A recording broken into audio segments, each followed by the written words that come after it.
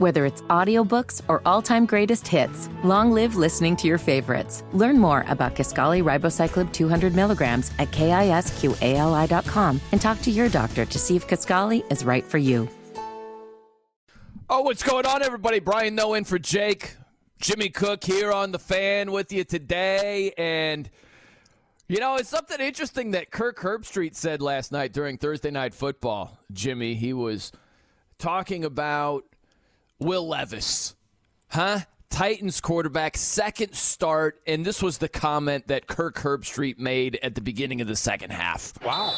Yeah. This kid's showing something tonight. This kid's showing something tonight. Now, Jimmy, you know as well as I do, the simple-minded folk out there, they will say, well, he threw an interception to end the game. True, in the final seconds when he had to get the ball to the end zone, yeah, if you want to point that out, sure. But you could also look at the fact that he looks like a real NFL quarterback, right? Did you not see that last night? Okay, so a couple things. First, you know the GIF where, and I don't remember if it's from Wolf of Wall Street or what it's from, but Leonardo DiCaprio is sitting in a recliner, and then he just sits up in his seat and he points. You know what I'm talking about? Have you seen that one?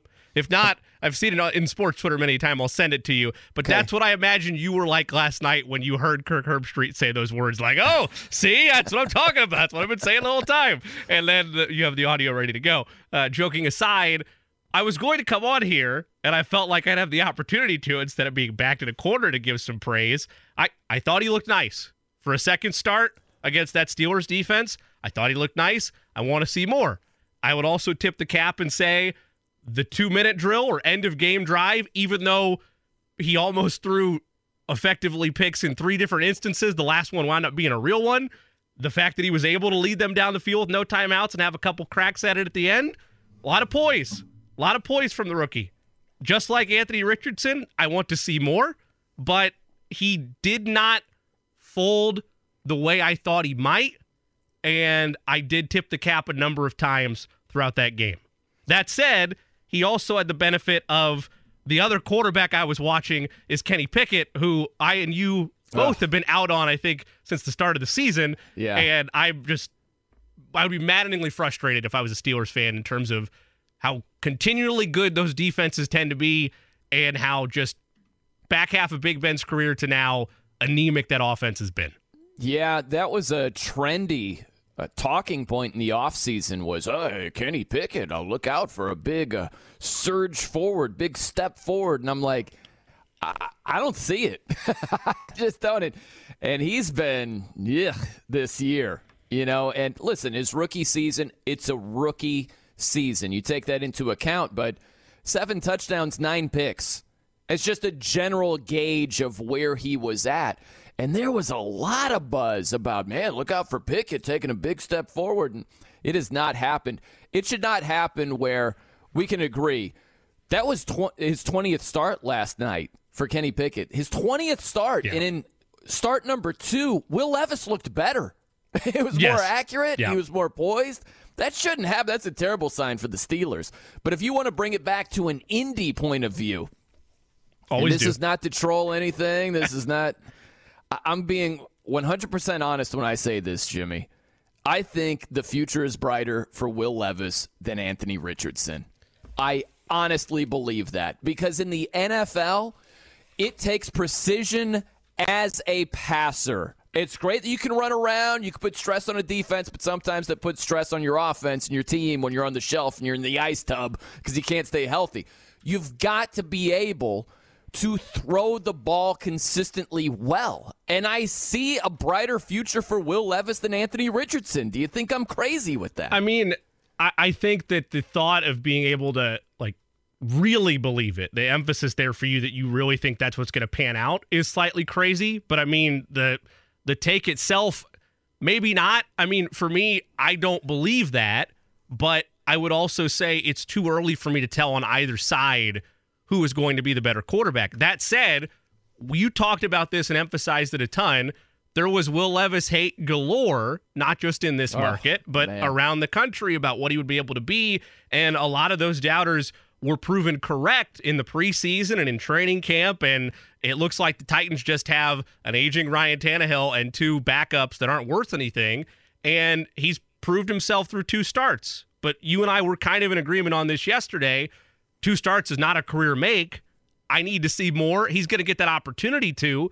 It also frustrates me if I'm a Titans fan, and part of it is because Derrick Henry is such a great weapon, and outside of DeAndre Hopkins, they really don't have any proven commodities at wide receiver. So I get why you'd want to run the ball, but there's other times where I would have liked to have seen more extended drives that weren't just based on, hey, here's 4 or 5 carries. And they did let him move a little bit, particularly on that last drive, but I wanted to see more. Like, he left me wanting to see more of, okay, is he really able to piece this together? We knew about the arm going into the offseason.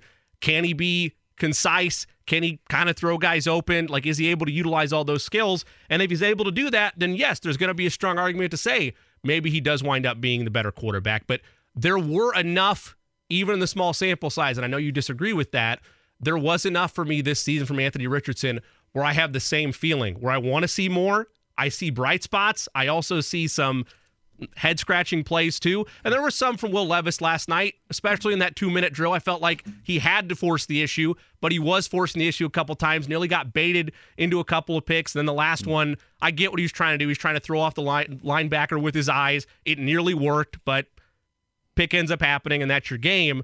Much like Anthony Richardson, I want to see more. I don't think you're crazy, but I think it's crazy to feel that confident in it this early. How is that crazy? Because it's been 2 games. Because you've seen 2 games versus 6. But it's not 2 games for just Will Levis. It's Anthony Richardson's entire college career. Okay, like, it's not just his 4 starts where he didn't finish 3 of them. It was all through college with limited experience, and now he's got to try to get up to speed at the NFL level after missing almost his entire rookie season. Like, that puts him so far back in his NFL quarterback development. It's a huge deal for him. So it's not just overreacting to, wow, look at those 4 touchdowns against the Falcons. Here comes Will the Thrill. It's bigger than that. That's how I'm looking at it. I'm not just saying, 2 starts, knee-jerk Will. It's beyond that. And you look at Anthony Richardson's entire resume, it's more than just his 4 starts and being banged up. I go back to college where his completion percentage sucked. I don't ever see him being a precise NFL passer when he's not even close to precise in college. That was never a worry, though, in his starts this year. That was a worry going in, but he never looked like the rattled, inconsistent, incompletions left and right quarterback in a 4-game sample size. And that's the unfair part about the analysis, is it's so small that I can't really look at you and say confidently, yeah, I feel like that's fixed. But the way he was presented, and the way at times when you and I discussed that he was presented, was because of the lack of starts, because of his inconsistency in the pocket and his inability to have high levels of completion rate. Because of all of that, he might be overwhelmed in the NFL, and it might not wind up being a good pick for the Colts. In those 4 games he participated in, and yes, this injury blanket that's going to be on him for this offseason is maddeningly frustrating because it is both factual and at this point maybe a career narrative for him until he gets back out there. But I never left any of those games thinking to myself, he can't develop into the quarterback he was drafted to be. The moment is too big for him. I think the Colts made a big mistake. That thought has never crossed my mind. And also, there were some pinpoint darts from him in those starts, too, to where it's like, wow, maybe he can put these things together. And that's why they started him in the first place. The hope was you would get a full rookie season body of work, and you would be able to feel somewhat confident one way or the other, whether he's a quarterback to build around or whether you've made a mistake with the 4th pick. Well, I think that Anthony Richardson, and we talked about this going back to training camp, he's going to be a guy that has some wow throws, and then he's going to be a guy that you say, what the hell was that?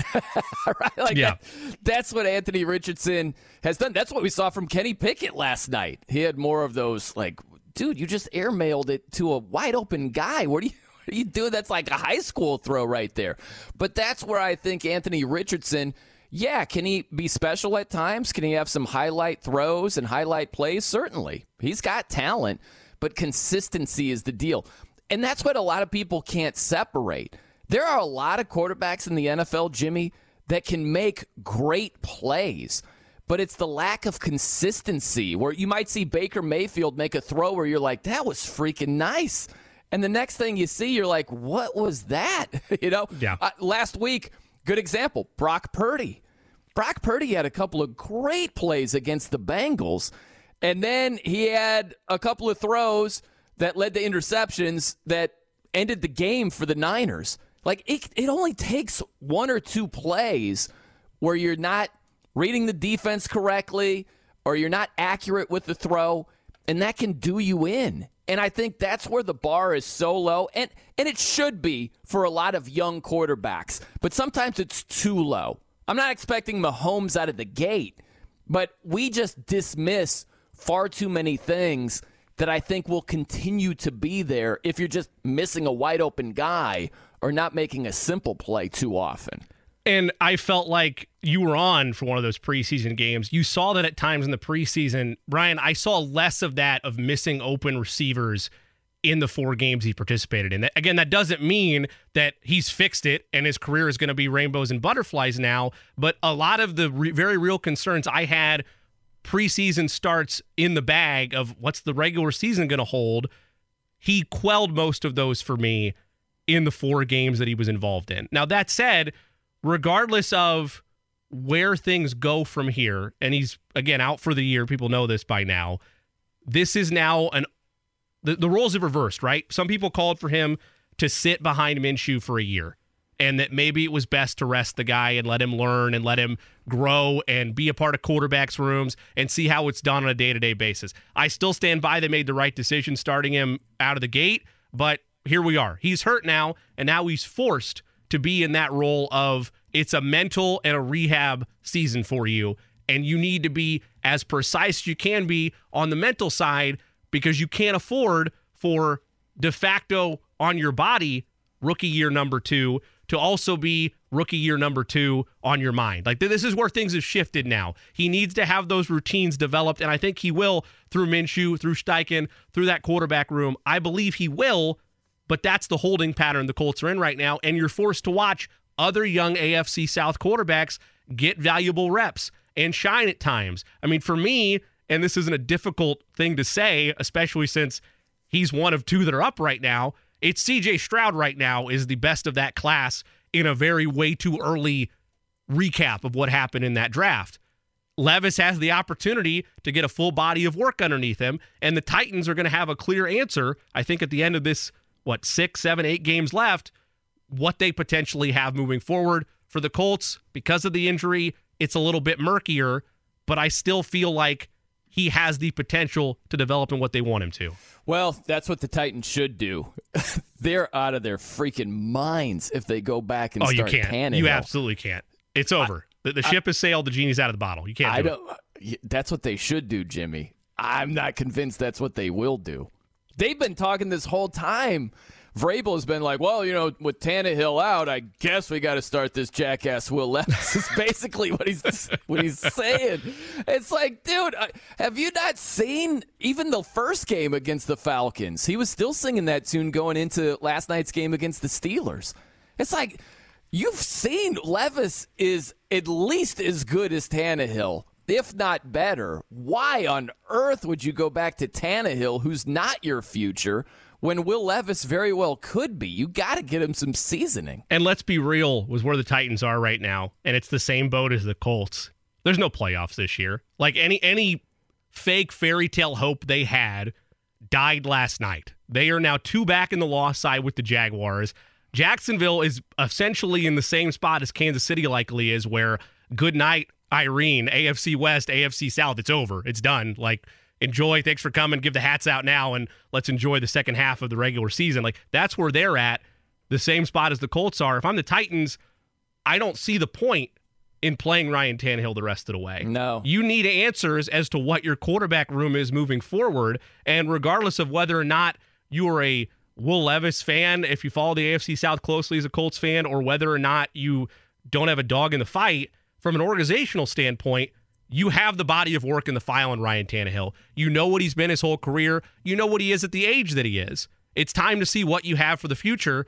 And let the kid run for the rest of the season and then reevaluate afterwards. But the idea of going back to Tannehill right now when at a minimum that offense, particularly in the passing game, has more bite than it probably has in 4 years, that's an easy answer for me.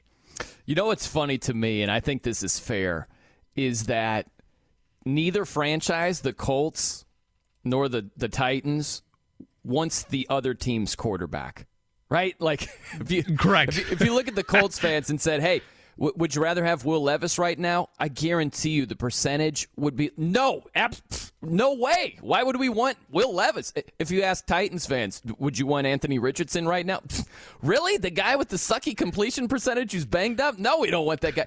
And you know as well as I do that if both franchises drafted the other guy, they'd be saying the same thing in reverse. Correct. You understand what I mean? That's the fan loyalty of it all. Yeah. Yes. And it's the hope. It's the hope that your franchise, the franchise you root for, got it right. And they're going to have a franchise quarterback for the future. I just find that whole dynamic hilarious because you will dig your heels in like, no, we've got the better quarterback because you want it to be the case. You know, like that's the way it is on both sides, both Titans and both Correct. Colts And it goes deeper than fans, too. It's the same thing with the GMs, I'm sure, of both sides because they want to be right about the decision they made. If you gave them and backed them into a corner and made them decide, they'd probably die on that hill and be like, no, we want the guy that we drafted. He's going to be the better quarterback. But if they had happened to swap roles, it's the same thing that you get out of any generic press conference, either after a draft or after a trade deadline about he was our guy from the very beginning. I mean, I can't believe he was still there. It's incredible. Like, no one is going to move off of that until the very end when it's all said and done. And then maybe 20 years from now you get, we probably should have gone with the other guy. Yeah. Let me just bring it back. Wow. This kid's showing something tonight. Look, man, if you're doing a side-by-side comparison, I don't think you can underestimate basically a lost rookie season for Anthony Richardson. That's a big deal, Jimmy. Yeah. To only have 4 starts and to not finish 3 of them, and that's it. Throwing less than 100 passes on the heels of throwing less than 400 passes in college.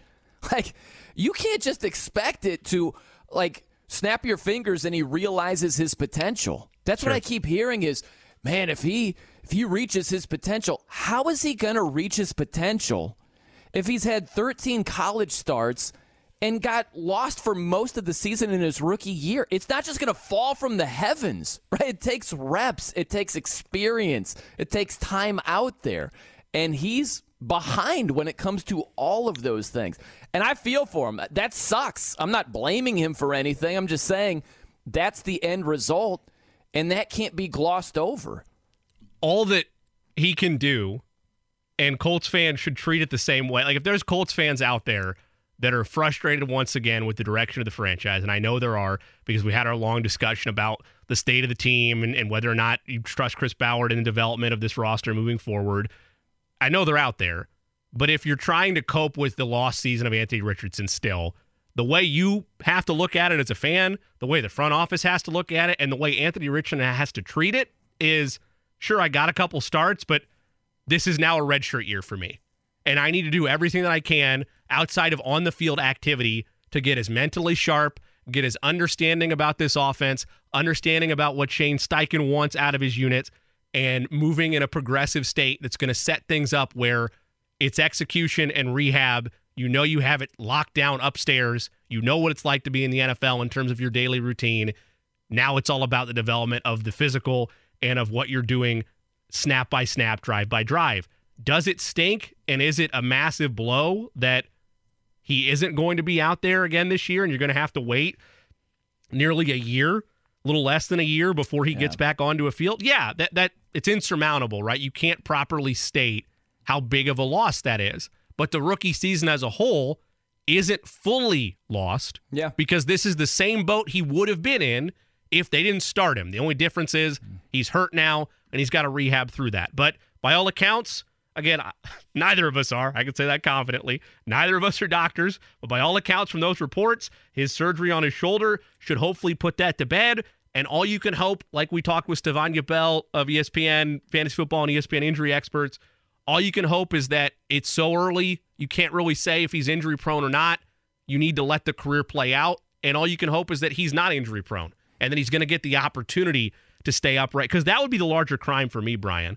The larger crime of his career would be if you're not able to see him succeed or fail. That would be the larger letdown for me if I was a Colts fan, because I want to know if he was going to be great or if we were wrong to take him in the first place. Well, and that's where I come back to. If you look at Anthony Richardson, okay, in his rookie season, threw 84 passes. Okay, so I'm thinking of it from like a reps standpoint. Sure. Okay, just reps, repetitions, getting out there, experience, all that stuff matters. So if you look at Will Levis right now, through 2 starts, he's thrown 68 passes. That should be in the 300s like this year. He should be their guy. He should have that many passing attempts in that neighborhood this year. That's a big deal. Then if you go back to college, you look at Anthony Richardson, been well documented, under 400 passing attempts. Will Levis in college, over 700. So you start adding this up, Jimmy, and all of a sudden you're getting into the 500, 600 territory in terms of passing attempts, where Will Levis will have that much more than Anthony Richardson. At least he should, unless the Titans are out of their mind and they're like, let's run it back with Tannehill. I mean, things were going great with him. They should get Will Levis out there. And if he gets that many reps over Anthony Richardson, he's going to have that much more experience, which obviously matters a ton when you're trying to get a sense of the timing, the speed of the NFL. He'll be further along in his development, and you can't undersell that. That's just what it is. Yeah, I mean, there's nothing that anybody can do to fight that, right? It's just a matter of the situation. All you can hope, again, is that Anthony Richardson is able to, because there were a lot of question marks as well of how would the NFL speed, how would he be able to hold up against that, how would he be able to read exotic coverages, and how would things be able to click for him? Would it happen quickly, or would it happen in a time of growth, and there's going to be a learning curve there? And not to say that can't still happen, but there is still ground for him to make up in terms of being a rookie quarterback and learning life in the NFL. But in terms of the on-field experience, which is why many Colts fans and the front office wanted him to start from the get-go, is they knew how imperative it was for him to get those starts. All in all I can really look at, I can't look at the pass attempts that he got because there's 2 incomplete games there. Like in his real consistent games, they let him throw 37 times and 25 times against the Rams. The other 2 games cut short by injury, only 10 pass attempts against the Texans, only 12 pass attempts against the Titans. There are areas where in the small sample size, but in the Rams and Jags game, I liked a lot of what I saw from him, but I need to see more. And unfortunately, both for his growth and our observations, it's on hold for a year. While Will Levis, on the other hand, like any rookie quarterback, wants to take advantage of his opportunity. He sees it in front of him, and through 2 games, he's done that. What would be wild, though, is if they're both basically in the same boat in terms of starts. And the only way that would happen outside of injury is if the Titans are dumb enough to go back to Ryan Tannehill. Right. Which they might be. That's the thing, is I don't put it past them. I don't either. To do exactly that. It wouldn't surprise me, even though I think they would be out of their minds to do that. By the way, I told you yesterday that I understand I was Will Levis drive away from being wrong, but I told you that was going to be an ugly game that Mike Tomlin would find a way to win it, because that is just a pinnacle Mike Tomlin. Hey, we won 9 games, and remember that win over the Titans? That was to a T what that game was. Man, you talk about winning ugly, and winning's the most important part of that phrase, winning ugly, right? They're still winning games, but think about this. They showed this graphic on SportsCenter last night. It blew my mind. This is over the last 2 seasons, right? This season and last season. The Steelers have had 7 wins when scoring 20 or fewer points. It's the most in the NFL. They've got 7 wins. This is like, the Ravens in 2000 winning games like 16-13 and stuff like that. You've got the Steelers 7 wins after trailing through 3 quarters. So they've got a bunch of comeback wins. And then 7 wins when being outgained in yards. That's tied for the most over the last 2 seasons. Jimmy, they don't have – there's this amazing stat. They don't have a game this year where they outgained the opponent. They're 5-3. They've gotten outgained in every game. That's crazy. Did you already read the Steelers are the 34th team in NFL history to be outgained in each of the first 8 games of the season, but they're the only team of that entire bunch to have a winning record through those 8 games? Rattle that off again. Yeah. So, 34th team in NFL history to be outgained in the first 8 games. And they're the only one. ones with a winning record. Only one with a winning record. Look, man, insane. like I don't know what else to say other than like Mike Tomlin is consistent. I've always liked Mike Tomlin. I think he's a great head coach. And if you doubted that, look no further than who's been under center the last 5 years and look at where they've still been. Arguably very frustrating for the Steelers front office and the fan base at times because you're kind of stuck in mediocrity with where you're at because your defenses are always so good, but your quarterback play has been kind of meh. And the running back room is like, I think a lot of people thought that it was going to be Najee Harris, and now it's kind of a by committee where Warren looks really good.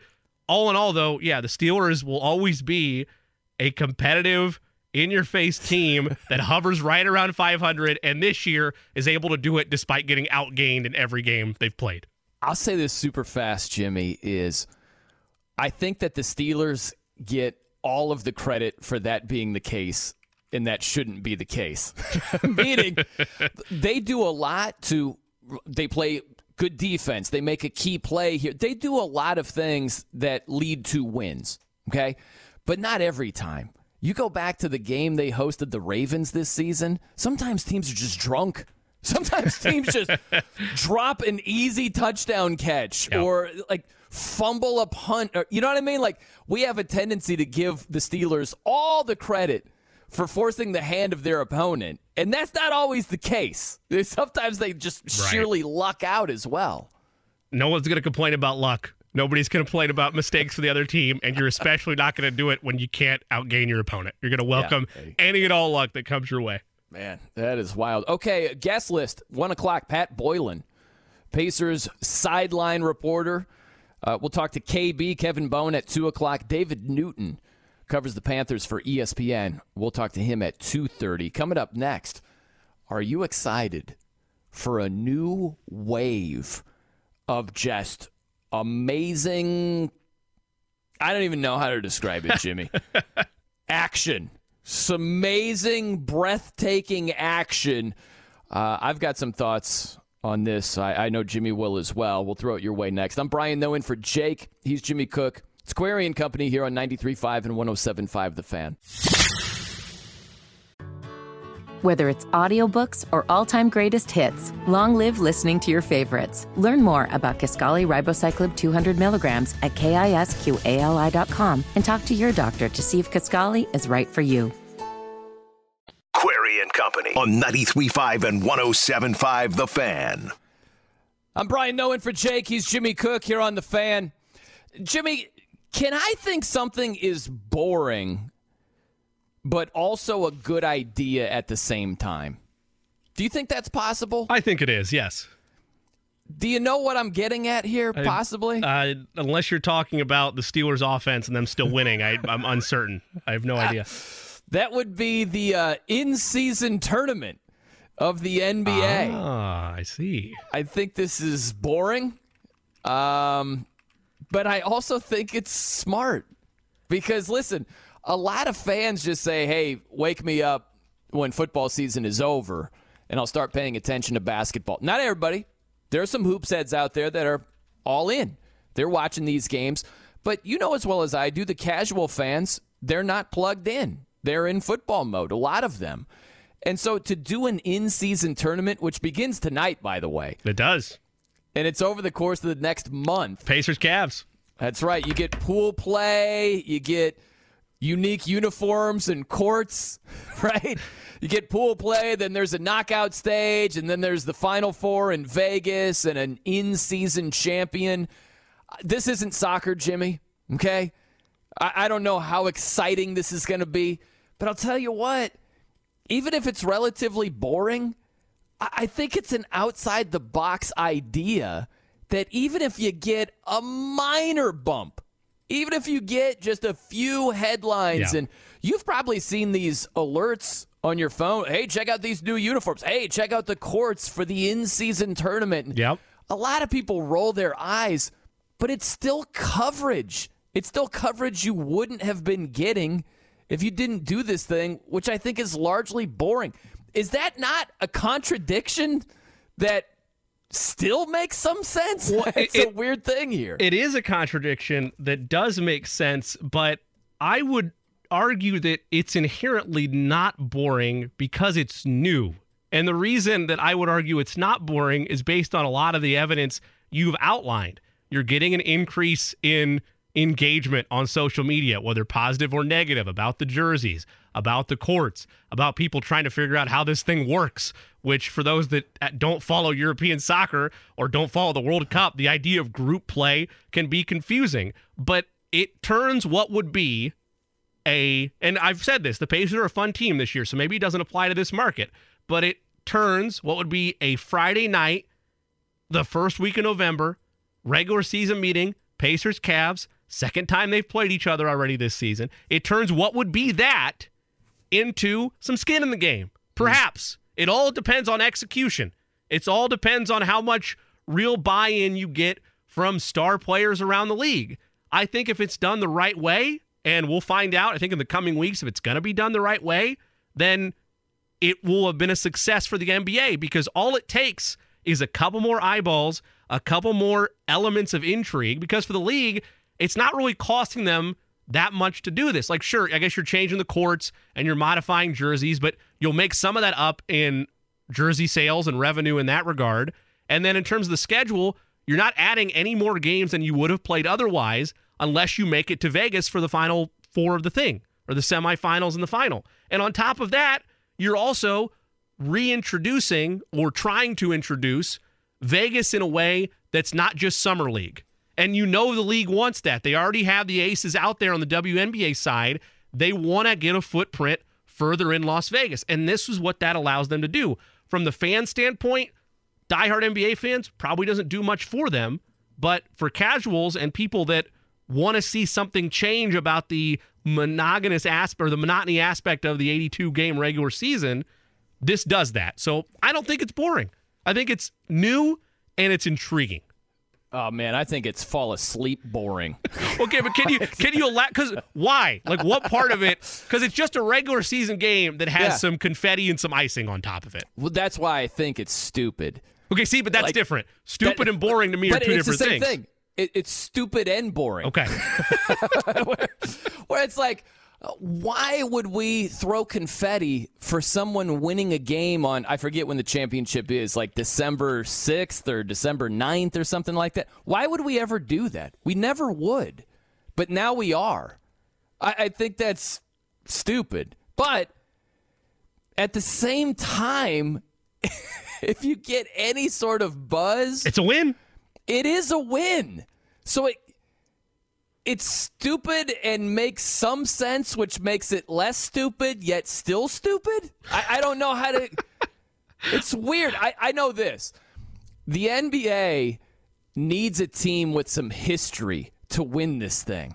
They can't have the Clippers win the in-season tournament because it's just going to be a joke, right? Like, that's all they're going to get is, oh, look at the banner going up at Staples Center in comparison to what the Lakers have, all their banners. You need cachet. Yes, you need some cachet. You need some cachet in it. At a minimum, you need there to be a big market team in that semifinal and probably in the championship game. If you wind up getting, let's just say Warriors, and we'll use the Pacers. Like, if the Pacers win the thing and you see a smaller market win the in-season tournament over a bigger market, I feel like you can get away with it. If you wind up having, I don't know, Hawks and Pelicans, yeah, then you probably failed in what you wanted to get, right? But like, you need somebody. I would concede you need somebody. That said, I would argue if it's a team that is like in a we're almost there year, like a team that is, hey, we're probably not a championship contender this year, but we're getting close, and not an NBA Cup contender, by the way. I mean the actual Larry O'Brien trophy. Right. Maybe this is a launching pad, right? Like maybe that's what the league is going for with it. I don't know. I think at their core, they realize that in an ever-changing sports landscape and an ever-changing media world where so many different things are trying to grab your attention, if you even get a slight increase on the needle from this on what would be just an ordinary Friday night in the NBA, it will have won for you. Okay, let's go through a quick list of would this be good or bad for the NBA if insert the blank team wins the in-season tournament. Okay? Obviously, Celtics, Sixers, Bucks, that'd all be good, right? Just based on what you explained. They've got some history, and they're in contention to win the actual championship this year, right? So those all would be good for the NBA. How about this? Hawks, bad, right? Yeah. Magic, bad. No history. You can't win. It's just like, oh, gosh, eye roll. They win the in-season tournament. And there's not a current story there, right? There's not like a rising star. Bankero, what are you talking about? Let me rephrase it. I apologize. I didn't mean to disrespect Bankero, right? That him getting strays on a Friday. I mean, like, the Magic as a whole, even with Bankero, this is not one of those launching pad teams for me where it's like they're a year away. Like I think you can get away with it if it's a year away team, so they're not in that. Nets, thumbs down. Yes. They don't have the star power. Knicks, that's an interesting one. With the Knicks that winning walks the tightrope. That walks the tightrope. Because I don't think they'd raise the banner. I don't think the Knicks would do it. Better not. Like they have the cachet of a big market, but I don't think the Knicks would want that hanging around MSG. There's a list of bad. Cavs got to be bad. Bulls bad right now. Raptors horrible. Pistons awful. Like these are worst case scenarios. Hornets, Wizards, Heat. Wow, Heat 1-4. Do you have any idea? I would be willing to give a fair amount to see the Wizards win the NBA Cup. Oh my gosh. Kyle Kuzma just averages 40 a game. They don't do anything all year, but they win the NBA Cup. Jordan Poole just comes alive. Here's the tough question here. Last team in the East, good or bad? For the NBA, if the Pacers won the in-season tournament. Be honest. I think based on the list that we've gone through, they're a team that it would be good for. It wouldn't be like excellent for in terms of the other cachet franchise, and the Pacers aren't really in that, but they do have a rich history as a franchise, and they're a team that I feel like is a playoff team this year and a year away if they continue to do things the right way from being in the mix. So, yeah, is there a little bias on me? Sure, but I don't think it would be bad. It'd be bad. It's just, listen, it's not a big market Tyrese team. Halliburton's a budding superstar. I don't think it'd be bad. He was an all-star last year. I think that wouldn't be the worst thing in the world. What if Halliburton? That's a tough question now because you got to go in the hot tub time machine. If Halliburton, if he were still with the Kings, right now would it be good or bad for the Kings? I think it would Kings be are a all right, lovable team. I think it'd fun. be okay. Right? Yeah. Like the Beam, they've grabbed the national spotlight. I think it'd be good. Yeah. Okay. We'll do this coming up next. Look at the teams in the Western Conference. Would it be good or bad for the NBA? Did we answer Miami Heat? That would be good. Would it be not? They were just in the NBA Finals. They've won a couple of actual championships. That'd be good. You got a superstar in Jimmy Butler. Yeah, they'd be fine. They'd be all right. 1-4, Jimmy, to start off the season. Shaky start for Miami. Alarm bells in South Beach for certain. Yeah, not the greatest start right there. We got a lot to do. Colts and Panthers. We'll be knee-deep into that. Pat Boylan talking Pacers at the top of the hour. So we'll do a little in-season tournament, little NFL right around the corner. I'm Brian Noe, in for Jake. He's Jimmy Cook. It's 93.5 and 107.5. Whether it's audiobooks or all-time greatest hits, long live listening to your favorites. Learn more about Kisqali Ribociclib 200 milligrams at KISQALI.com and talk to your doctor to see if Kisqali is right for you. The Fan.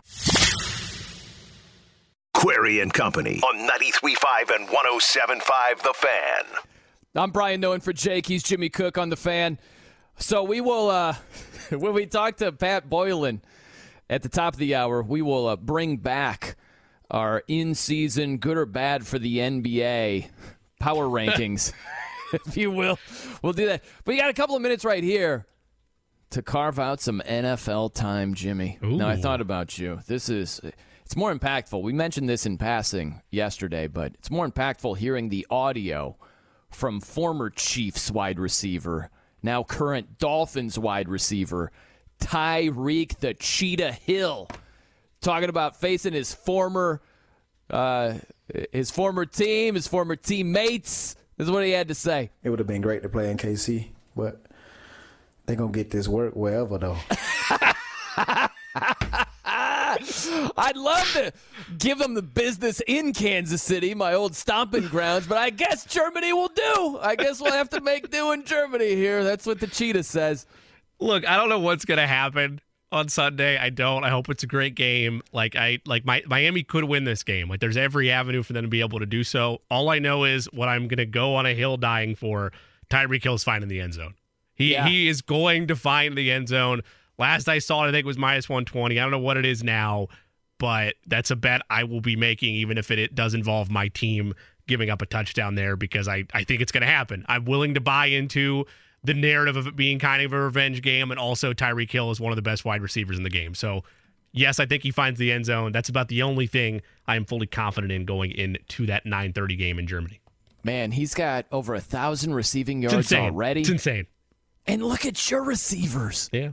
Look at these B receivers all over the place. All I see are number 2 receivers. Yep. Patrick Mahomes, he's tied for second with 8 interceptions in the NFL. He'll never complain about his receivers, but he has the right to. Yeah, look, I mean, it is not a strong list of a supporting cast. You have Marquez Valdes-Scantling, who had his moments last year but has struggled this year. Sky Moore has not taken the leap they expected him to in his sophomore season. And Kadarius Toney, ever since that horrific dropsies night on opening night against the Lions, haven't really seen a ton of him within the offense. Rashee Rice, their rookie out of SMU, has been a bright spot, and that's been about it. Otherwise, it's the Travis Kelce show. Isaiah Pacheco has still been his usual self in his second season as a running back. It's been their defense, man. Their defense is top 5, top 7 in the league, depending on what metrics you look at. And they've got their work cut out for them. They're going to have their work cut out for them on Sunday. Yeah. I'm hoping Teron Armstead is back for the Dolphins. That'd help out a ton. All right, Pat Boylan coming up right around the corner. Pacers radio sideline reporter. We'll talk a little in-season tournament, beginning tonight with Indy on the court and the crazy uniforms. Let's get wild. We'll see what Pat has to say about that and beyond with the Pacers. I'm Brian Noen for Jake. He's Jimmy Cook. It's Query and Company here on 93.5 and 107.5 The Fan. Whether it's audiobooks or all-time greatest hits, long live listening to your favorites. Learn more about Kisqali Ribociclib 200 milligrams at KISQALI.com and talk to your doctor to see if Kisqali is right for you.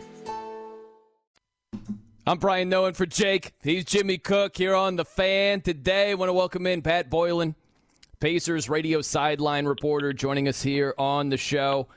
So we got the in-season tournament kicking off tonight, huh, Pat?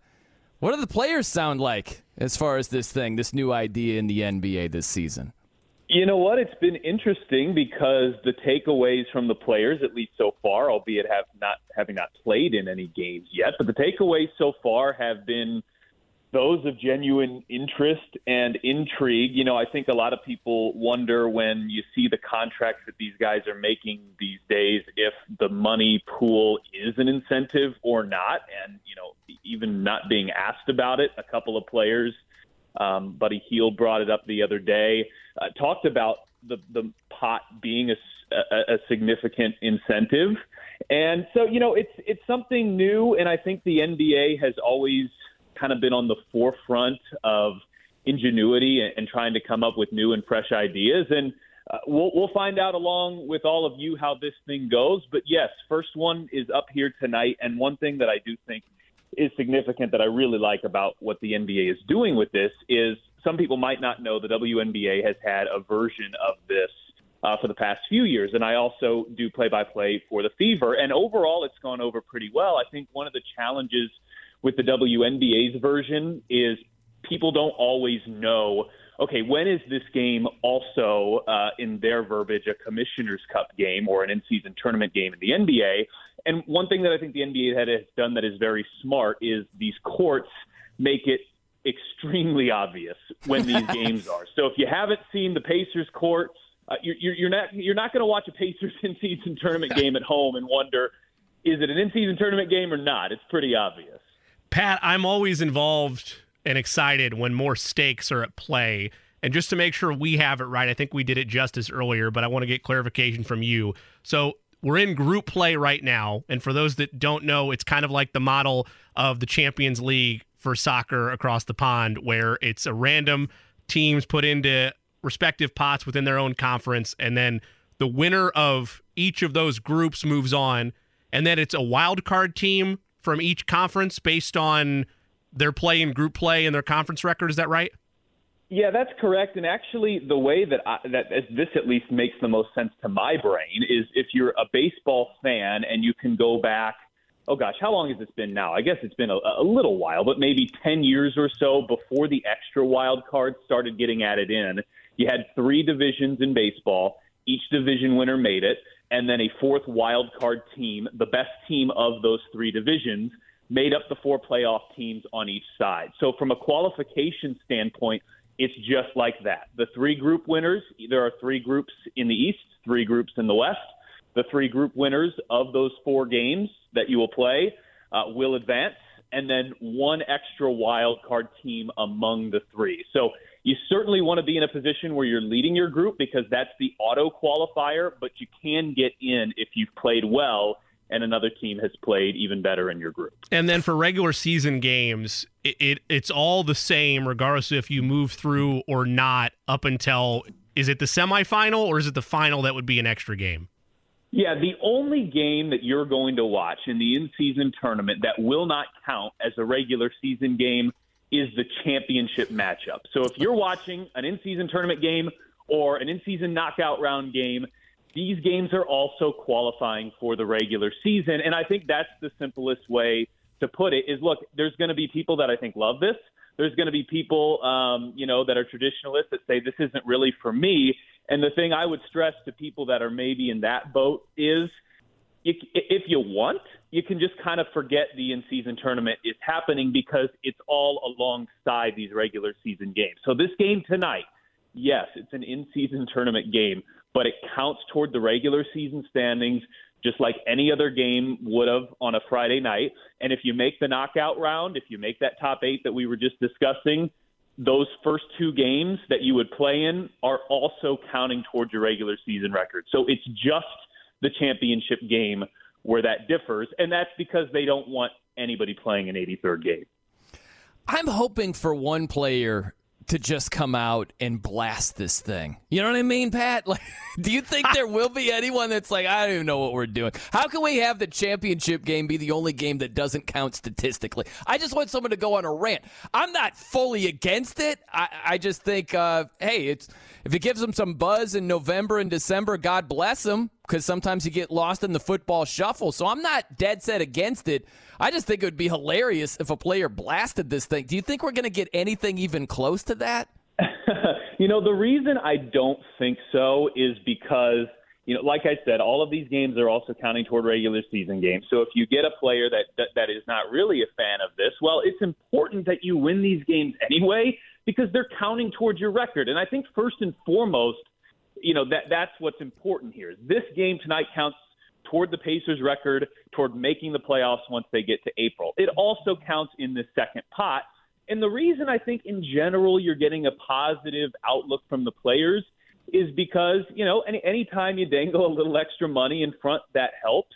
And so, I think from that aspect, look, if you're going to go all the way to the championship game, is it a little quirky that game doesn't count for the standings? Yeah, I can see where you're coming from there. But once you get to that point, these players are going to be making money. I don't remember the exact pots, but if you get to a championship game and you're playing an extra game that doesn't count, well, you're also going to be taking home a check too. So that's why I think ultimately it'll be a winner with the players, and ultimately I think why you have seen a general positive discourse. At least I can only speak to the Pacers players, but it's been a general positive discourse from a Pacers perspective.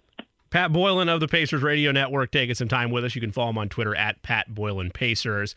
Pat, I don't want to visit it too much because it was gross, but what, if anything, did we learn about the Pacers in the beatdown at the hands of the Celtics?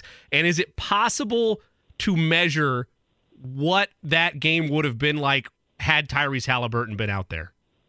Yeah, it's a good and a fair question. And I always try to view the first 5 to 10 games from a prism of, if this game or this stretch of games happened in late January, is it catching your eye in the same way that it does now? And don't get me wrong, a loss in the way that the Pacers fell the other day is one that catches your eye in January.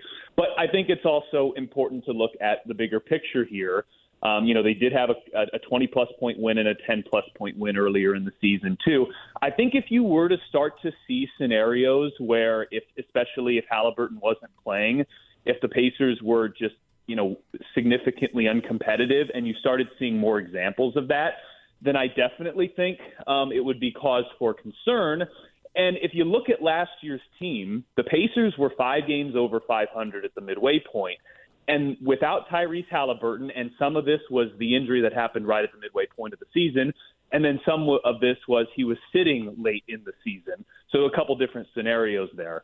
But the Pacers were 7-19 when they didn't have him last year. And I think it goes without saying that when Halliburton is not available this year, the Pacers have to do better than that winning percentage, because he's probably not going to play 81 or 82 games. That is, not unrealistic, but probably unlikely. So you're going to have, hopefully not a huge stretch of games without Halliburton this year, but you probably will have a stretch in there. It's the NBA, and I think that's just being realistic. So improving when you don't have him, I think, is a massive goal for this team this year, because they were in a great spot, and then his injury kind of derailed things. And so if you come into a significant or a similar situation this year, you want to be able to survive that stretch. And obviously, Boston the other night was not a good first example of that. But in general, early in the season, I try to take the positives and the negatives and just kind of put them on hold until you get enough games under your belt to draw any sort of conclusions or any sort of trends. You look at the Pacers' defense here, Pat, giving up the second most points per night than anybody else in the league. Only the Wizards are worse.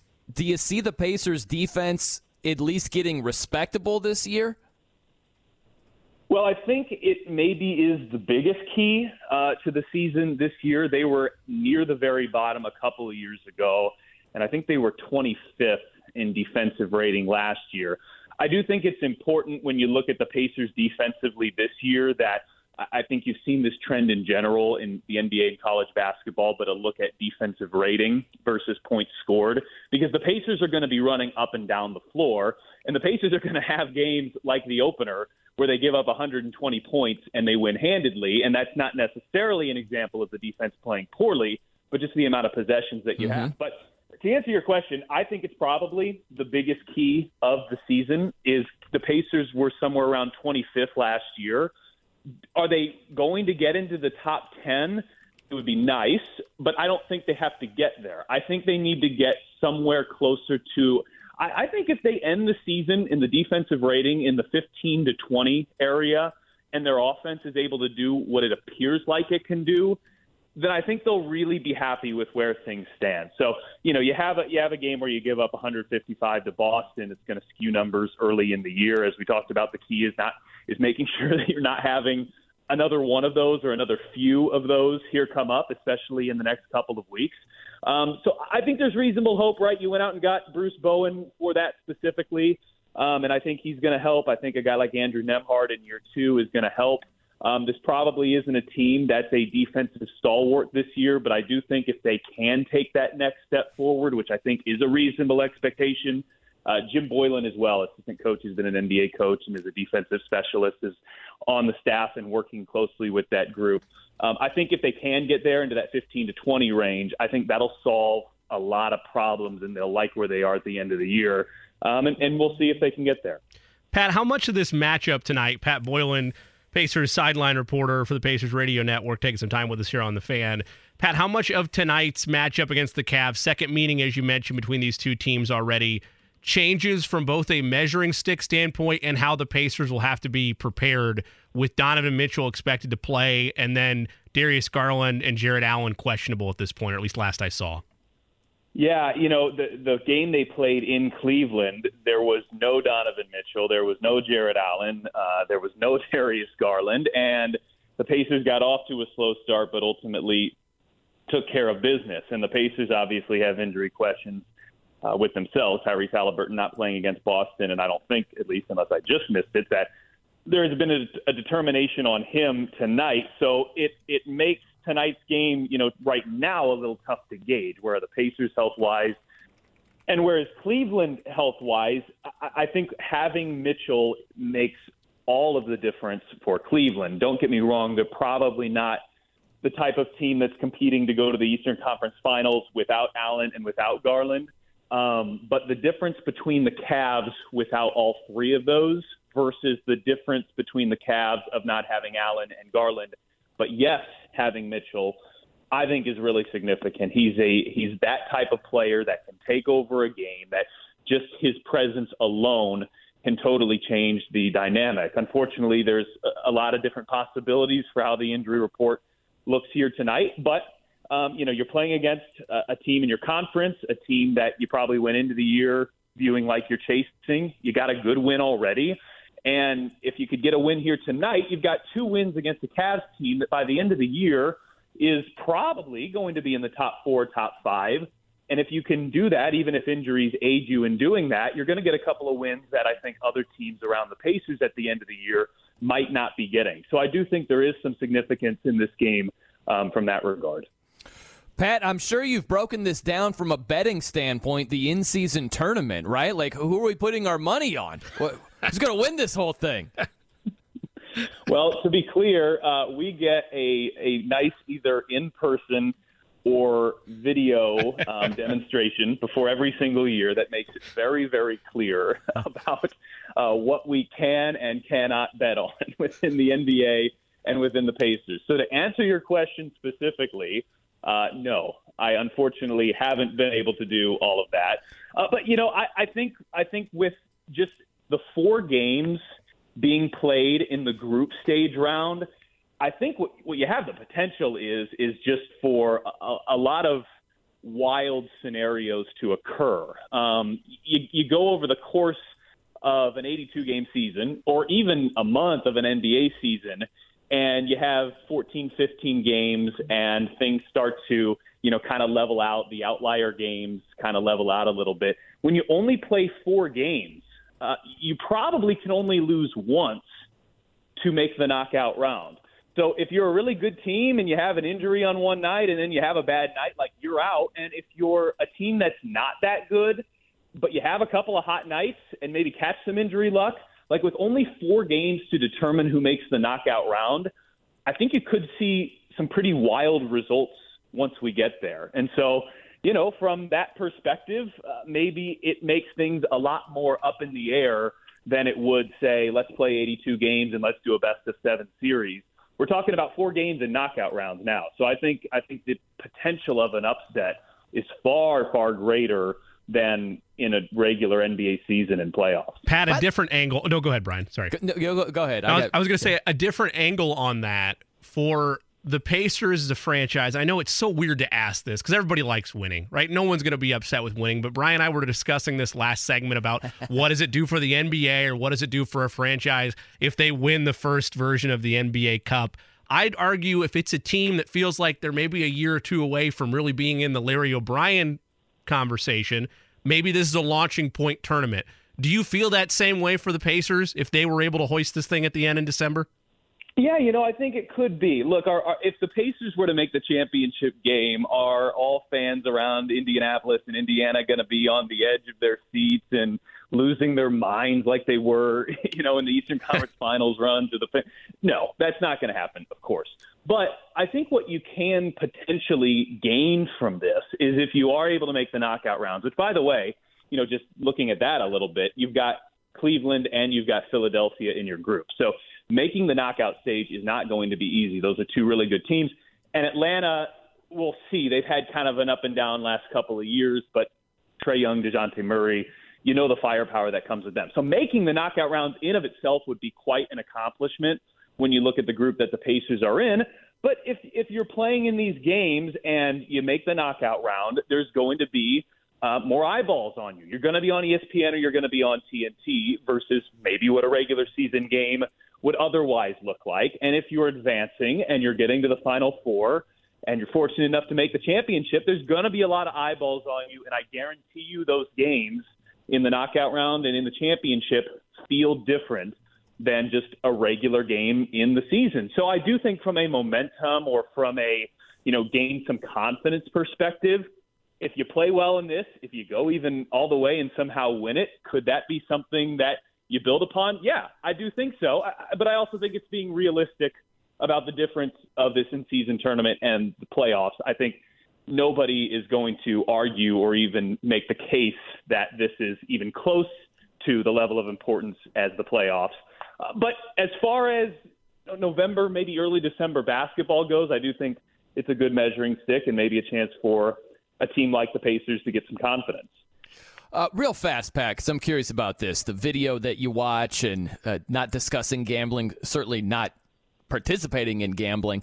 I'm just curious if one of these knucklehead radio hosts, like Jimmy Cook, I would never do something like this. But if Jimmy's just like, hey, who do you think's going to win the in-season tournament? Or what do you think Pacers plus 11 tonight? Or like, what can you actually say? Can you even throw it out there like, I'm not betting on it, but I mean, the Bucks look like a good team to win this in-season tournament. Like, what can you and can't you say when it comes to stuff like that? No, you can certainly make predictions. I think where it can get a little murky is if you're making specific predictions based on a specific bet, right? Like, there's nothing keeping me from saying I think there's a pretty good chance that Denver repeats as champions. Mm-hmm. And what has gotten a little murky, right, is how much just gambling has been infiltrated into all of pro sports and all of sports in general over the last few years. But I know Jeremiah Johnson, and on the TV side, like they will look at betting lines, but it's honestly a fine line to toe. And admittedly, I play it a little bit on the conservative side because as somebody that myself doesn't have a ton of interest in gambling other than, maybe the Indy 500 or the Kentucky Derby, to me that's fun, but I'm not a regular gambler. So for me, I definitely toe the line conservatively. No doubt about that. Well, hey, we'll be watching tonight with the crazy uniforms, the crazy court, the in-season tournament. We're ready to go, Pat, but we appreciate your time today, man. Thank you for visiting with us. Gentlemen, always appreciate the time. And yes, when you watch tonight, there's going to be no confusion on whether this is an in-season tournament game or not. If you haven't seen the court, it's very, very obvious. I'm really looking forward to seeing it myself here tonight. But appreciate the time here today as always. Absolutely. There he is, Pat Boylan, Pacers radio sideline reporter, joining us here on The Fan. I just had a flashback real fast to the Indy 500. So, Jimmy, we got to do a handful of interviews leading up to the race with some of the drivers. We did. And we talked to Joseph Newgarden, and he was a tremendous interview. And right before the race, I got to go.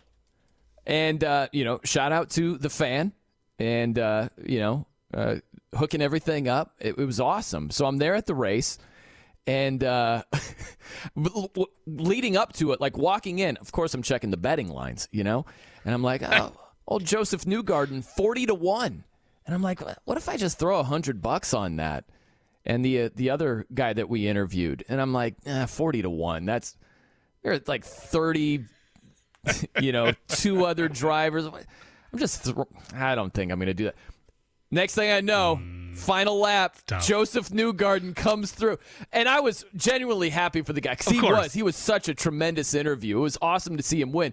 But my next thought was, wait, okay, 100 times 4. $4,000 I could have won. Unbelievable, man. Should have done it. I had a live bet on it, but it was for like a $50 profit. We're not talking about the riches that you potentially left on the table there. Man. What could have been, huh? We get back to the in-season tournament here with the NBA. It kicks off tonight. We went through our Eastern Conference. Would this be good for the NBA if they won it? Would it be bad for the NBA if this team won the inaugural in-season tournament, the NBA Cup? How about the Western Conference? It's a scary place. We'll speed through it. Okay, these would be good. Okay, Warriors, Yep. Nuggets, Yes. Lakers. Yep. Obviously be good. I think Suns, they don't have a championship, but look at the firepower that they have. I think that would be good for the NBA. You? Because they don't have a title. Yeah, I mean, look, it'd be fine, right? Like, they are a contender. This is their window for the Larry O'Brien Trophy. To see them win it, no, it wouldn't be the worst thing in the world. We also already grandfathered in last segment the Kings, correct? Kings, they were on the line, but we said Kings. We're probably there. Fine. We're there. It's a little shaky if you don't have a championship in your history. But I think Kings, Suns, I think that would work. How about this one? Spurs. Yes. The guy Wemby went crazy last night. Yes. I think that would be good as well. It is solely based on Popovich, the Spurs' rich history as a franchise, and Wembanyama. Like, those three things added together makes a cocktail for the NBA Cup. I think that'd be fine if they go ahead and win it. How about this? I think this would be good as well. Dallas. Yeah. Get some star power with Kyrie and Luka, and they're undefeated right now. Yes. Only them and the Celtics are undefeated right now. I just saw an alert a little bit ago that Kyrie Irving going to play tonight. So, yeah, I mean, look, you're getting him up for the NBA Cup. It'll be good. Yeah, Mavericks win it. That'd be fine. Yeah, I think so, too. How about what would be bad for the NBA? Okay, Pelicans. The Trailblazers. The Trailblazers would be horrific. You went straight to the Blazers. Absolutely horrific if it was the Trailblazers. No Dame now, obviously, and you got Shaden Sharp and Scoot, and Robert Williams, the old Celtic, doesn't do it for you. Okay, it would be bad. Memphis right now would be bad. They're winless. No Ja Morant. That wouldn't be good. Houston, that's not good. No. How about this? Jazz. I'd also say bad. Probably bad. Bad. Timberwolves, borderline but bad. I'd go bad. Correct. Team bad. Thunder, bad, even though SGA is tremendous. It's just they're not in true contention to win a championship this year. I think the answer is also bad for this next team, but I can't decide because of the narrative around their star player. If the Pelicans won it, but Zion balled out, and this is like a jumping off point for, okay, he's finally healthy and he turns it into a great rest of the season, would that be good? Or because it's the Pelicans inherently, would it be bad? I lean bad, but the sticking point is, does Zion go crazy? Right. If he does, I think that could be good. Can you imagine, Jimmy? These are treated as regular season games. Mm-hmm. Could you imagine if the crazy Clippers just load manage within like the Final Four or something crazy like that? Oh, that would be tremendous if they did that. Isn't there supposed to be, and I don't have it in front of me anymore, but isn't the NBA supposed to be like emphasized extra this year on load management? And on top of that, if it happens in the NBA Cup where they're trying their best, putting themselves on the line here to make it matter, like, we're not gonna play it. That would not be a good look. It would be comical, but it would not be a good look. Oh man, that would be so funny. I think I'm rooting for that more than a player just blasting this idea. You just want people to sit out. Yeah. That would, all right. In Vegas for the Final Four, the Clippers actually resting both Paul George and Kawhi Leonard tonight against so-and-so. Oh, man, could you imagine that? That is crazy. By the way, you mentioned the Trailblazers real fast. I always find this interesting. So the trademark, it's actually two words, just like Super Bowl. Super Bowl, 2 words, okay? Both capitalized. I don't know why we make it 1 word. That's the sticking point for me. Same thing with Trailblazers. It's 2 words. This comes from Todd Adams a couple of years ago. He was the Trailblazers Director of Brand and Retail Marketing, okay? So what he says, one thing that helps us from a legal standpoint, the actual noun Trailblazer is 1 word, but our team name is Trailblazers as 2 words, so that's something that we're able to own actually from the U.S. Trademark Office, and it also allows us to shorten and take the second term, Blazers, which you see on our jerseys. Crafty. So there you go. Heads up legal play there. Good legalese savvy. work. It's savvy, and it's technically wrong. It's wrong to put Portland Trailblazers as one word. That's not the case. I feel like I've always seen it as two words, so I don't know that I've made that mistake, but it seems like an easy one to make for certain. Oh, you will notice it all the freaking time. Do people now, do that with the Super Bowl? Oh, Jimmy. All the freaking time. Yes. What are we doing? Dude. It is the hill I will die on. I want that on my epitaph. Okay? Super Bowl is 2 words. You'll see it where like the S is capitalized and it's all just one word. I'm like, I've never in my life seen Rose Bowl as one word. Never. I've never seen Sugar Bowl as one word. Sure. I've seen Super Bowl as one word over and over and over. Jimmy, it's crazy. I'm going to look out for it next year, and I will join you in that fight. You'll see it, man. Please join me. I used to have that on my Twitter bio. I think I took it. I don't know if I changed it because it's a little crotchety, but Super Bowl is 2 words, people. Come on, let's go. Let's Get it be right. better. Yeah. All right, coming up next, we turn our attention to the NFL. Colts in action on Sunday against the Panthers. Things to look for. And, Jimmy, there are some marquee NFL matchups. So we'll touch on some of those as well. I'm Brian Noen for Jake. He's Jimmy Cook.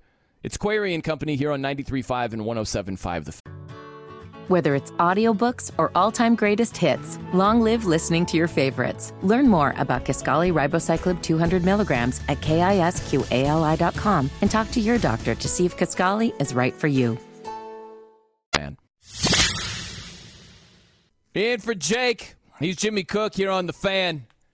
We got breaking news right out of the gate. Let's do it.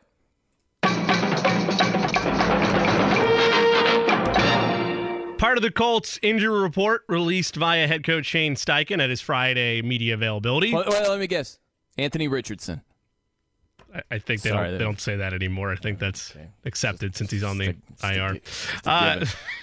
The Colts have ruled out cornerback Juju Brents with a quad, tackle Braden Smith with a hip/wrist injury for Week 9 against the Carolina Panthers. Should be noted that tight end Kylan Granson cleared concussion protocol. He will play on Sunday. Linebacker Zaire Franklin, who did not practice this week, was not ruled out on Friday. And you'll have to check the final injury report for final distinctions a little later today. But that is at least some clarity. So no Juju Brents once again, and no Braden Smith. The Juju Brents part is the biggest deal of all for me, not to negate what Braden Smith's able to do for that O-line, but this secondary is walking toast left and right. And without Juju Brents, which is saying a lot of how much they value that rookie, Brian, it opens the door for a number of different conversations for us, not just the idea of can the Colts win this game, but also does that make the over more tantalizing for you at all, knowing that Juju Brents, who probably wasn't going to go, is officially ruled out? I love the phrase walking toast. That's what the secondary has been pretty much for the Colts. Pretty much. Their offense has moved the ball. It's just Gardner Minshew has been a turnover machine. Yeah. But they've moved it. And that goes back. You talk about injuries, Yeah. Jimmy. Look at the Panthers defense, man. They are the walking wounded out there. Look, it has all the makings, at least on the Colts side. We talked about this yesterday, and I know we'll have it at the end of the show as well. But I believe the Colts have the ability as an offense with Josh Downs, with Michael Pittman Jr., with how they're now utilizing Alec Pierce, and the hope that it's another expanded snap count for Jonathan Taylor. They have the ability to put points up on the board. The question is Carolina, and this is not from a win-loss standpoint for the Colts, this is just the betting standpoint, is Carolina capable of putting up a 20-point frame or somewhere around there? Are they able to get you to that point? And that at least becomes a little bit more clear that maybe they could with Juju Brents being out. Yeah, well, if you're looking at it from a betting standpoint with the over being at 44, or the total, I mean, if you're betting the over, you got to get someone to at least 24 to have a fighting chance. Yeah. Right? 24, 21 would get you there. Anything north of 24 is even better, right? I think the Colts have a decent chance to get close to 30. Their offense has been good. It's just Minshew has 9 turnovers in 4 starts. That's crazy, but again, this gets away from the Colts standpoint. This is where you have to, do a little two-step with Lucifer, if you will. If you're gambling, like if you're a diehard Colts fan and you've got the over, well, the Panthers going to have to score some points, right? So does Minshew turn it over deep in your own territory? Right. Are we talking a pick six or something? Is it a defensive score?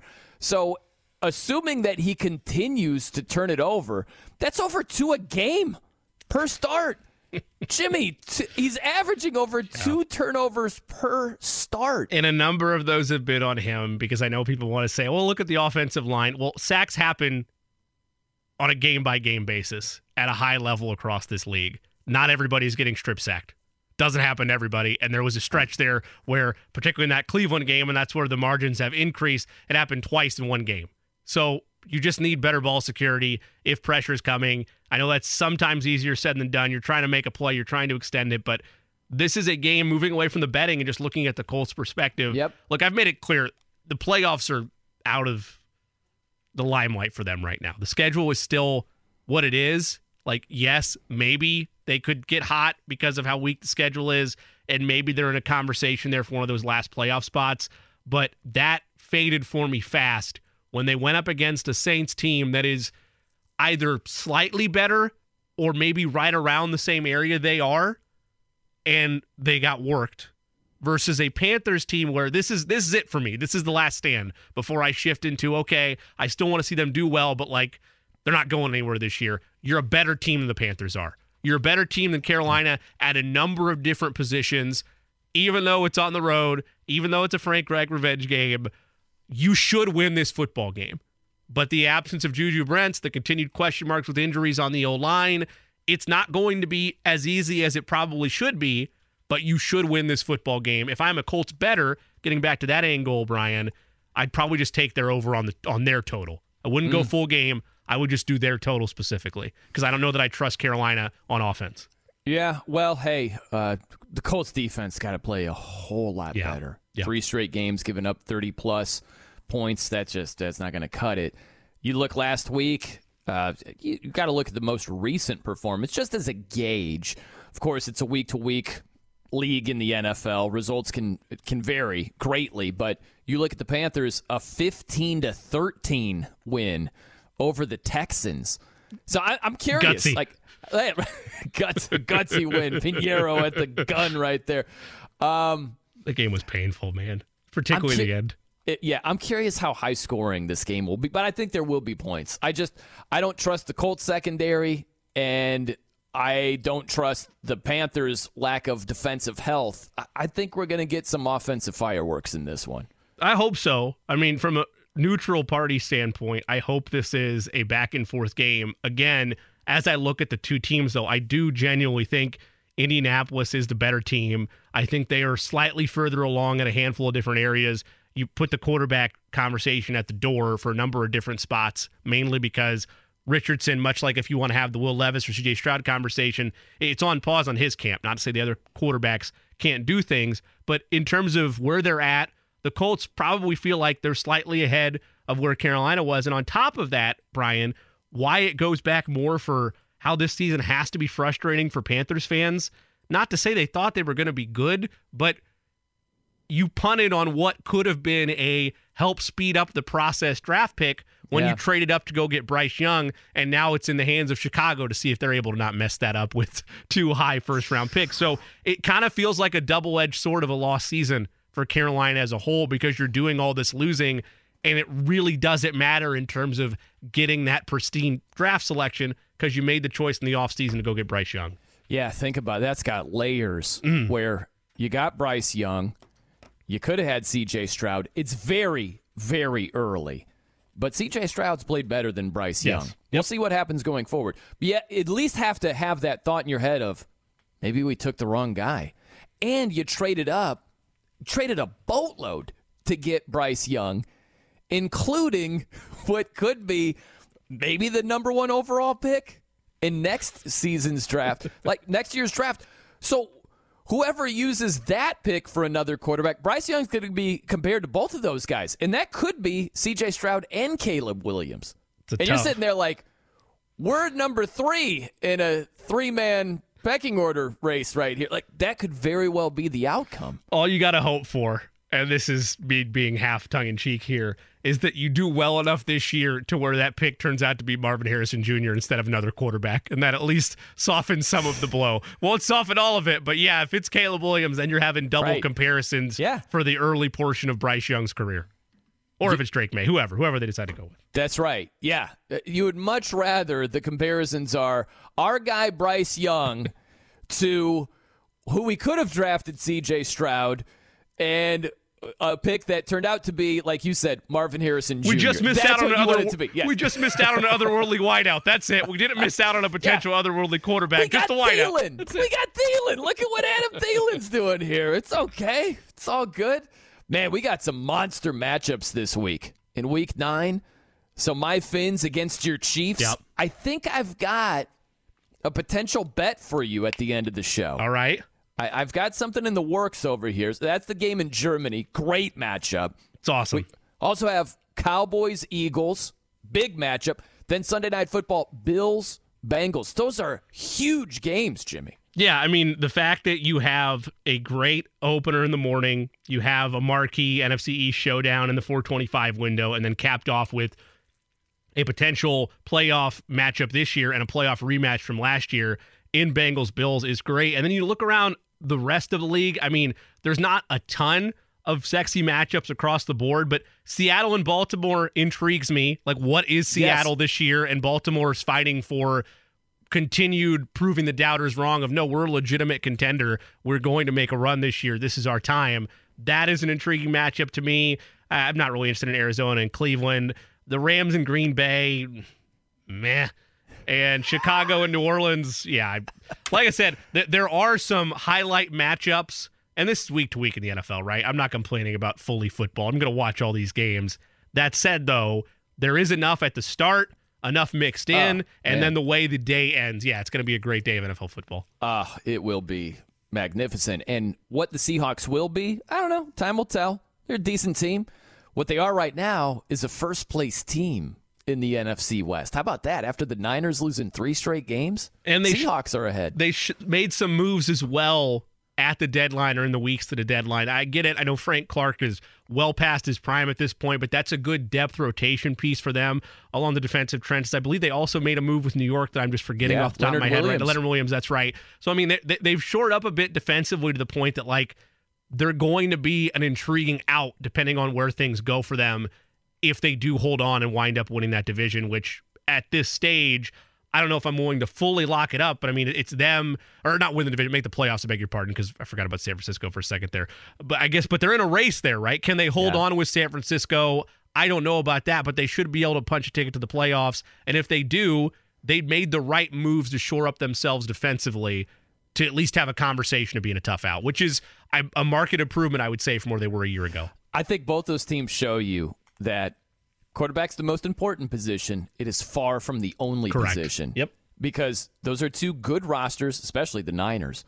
And the two quarterbacks are Geno Smith and Brock Purdy. Yeah. Right? Like, they're more than just QB. That's all I'm saying. All right, coming up next, we've got some tremendous audio. There are a lot of clips from Bob Knight from yesterday and today because he recently, sadly, passed away.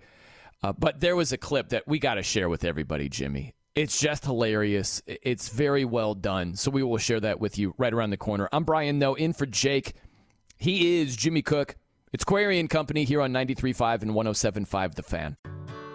Whether it's audiobooks or all-time greatest hits, long live listening to your favorites. Learn more about Kisqali Ribociclib 200 milligrams at KISQALI.com and talk to your doctor to see if Kisqali is right for you. This is Query & Company on 93.5 and 107.5 The Fan. I'm Brian Noe, in for Jake.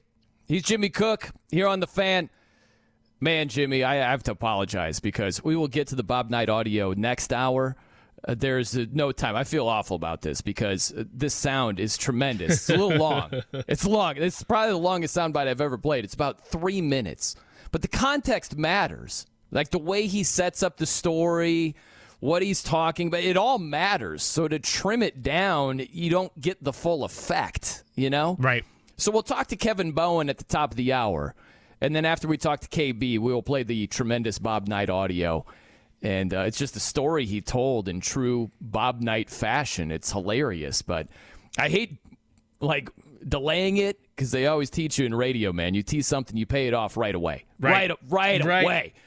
And I looked, and I'm doing the math. I'm like, okay, 3 minutes plus 2 minutes plus minus. It's not going to work. It's not going to work.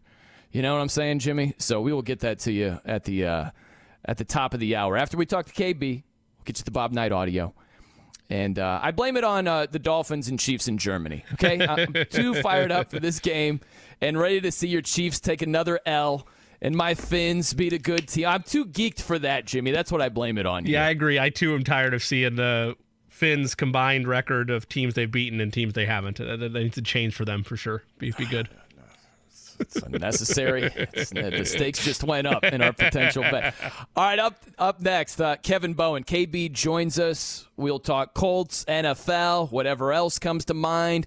In-season tournament NBA action. Is KB ready for this thing? So we'll talk a lot of things with KB. I'm Brian Noen for Jake. He's Jimmy Cook. It's Query and Company here on 93.5 and 107.5 The Fan. This is Query and Company on 93.5 and 107.5 The Fan. I'm Brian Noen for Jake. He's Jimmy Cook here on The Fan. Please welcome in Kevin Bowen. The wake-up call with KB and Andy joins us here on The Fan. KB, good day to you, sir. Yeah, I just had a flashback right before I started talking to you right now. And you lined your pockets with a savvy Pacers season-long over bet on their win total, right? Do you have anything going this season? Yeah, I got a little greedy. I'll be honest with you. Last year, obviously, very happy. I feel like if my son would like to, Ivy School could be a possibility. And now I'm thinking more community college after the first week of the season. Nothing nothing like the general overreaction in the NBA season to, oh, yeah, by Halloween I'm already going here. But, yes, I do. I have Pacers 45 wins or more. Ooh. Wow, okay. Getting to Yeah. So what are we thinking right here? I don't know if their defense is better than the Colts' defense at this point. How are we feeling about 45 wins? Yeah, that is fair. If we would have this conversation maybe, I guess, last Friday, I would have acted a little differently. But, I threw in the caveat of when I made the bet, Tyrese Halliburton can't get hurt. Is Tyrese Halliburton worth 51 points? That probably would be a little ludicrous for me to lay the sole blame of Wednesday night totally at not having Halliburton in the lineup. But I do feel like, if you look at last season, this team not only lost more frequently than they won without Halliburton, but, they got blown off the floor many times without him in the lineup. And I would think naturally NBA teams see that. They realize that. And even when he's out there, they're going to try to do their best to, make him work a little extra on the defensive end, get the ball out of his hands offensively, et cetera, et cetera. So the highs and lows of gambling, the emotional pull, 1-800-9 with it. I don't feel as optimistic this Friday as I did last Friday, but the beautiful part of it, let's chat next Friday and see how I feel again. Did you put that caveat in with the sports book, or was that just a moral caveat in your head? I was trying to figure out how that worked. Is that a push if he gets hurt? Very shame these apps don't allow for the caveats to be thrown in there. Maybe that'll be something that'll happen once Max becomes 18 years old and can do these on his own end. I really don't even know what to think of Wednesday night, to be totally honest with you. Is this all of a sudden, is this going to be the norm? Boston is incredible. I think that's pretty accurate. And the Pacers couldn't throw it in the ocean, even when they did get open looks. So I think this five-game homestand's a big one. I think tonight's important, given it's Cleveland. You expect that team to be in the mix with you, or at least that's probably the hope. In this early part of the schedule, we've had Rick Carlisle on now several weeks in a row, and he's made it very clear to us every time we got to take advantage of this early part of the schedule. 7 of your first 9 at home. So there you go, 5 in a row. What do you think of this in-season tournament that starts tonight? You think the NBA has a good idea here, or are you just sort of shrugging your shoulders at this thing? Yeah, probably a little, if you married those two, a little bit of the shrug of the shoulders, a little bit of, might as well. What else, in November and early December of an NBA season? If you absolutely hate it, if you think the floor is stupid, if you think the jerseys are dumb, if it's confusing, good news. It counts as one of the 82 to go to the old playoff format that we all know and love, and they'll have no bearing on, any sort of difference with that. And if you want some spice, if you like the Premier League maybe, if you're just looking for a little bit something different in the early part of the season, then this is it for you. And I do think this will provide something.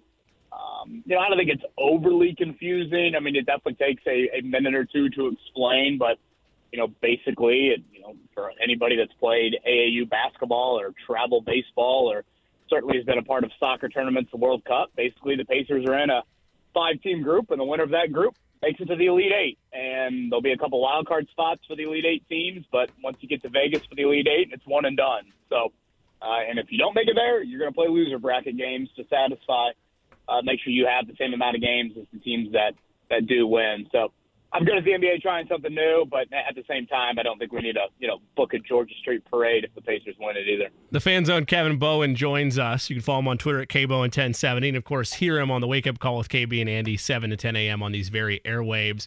KB, last thing on the Pacers for me, Donovan Mitchell was not available, as were a handful of other Cavaliers, Darius Garland notably as well in the first meeting when the Pacers won 125-113.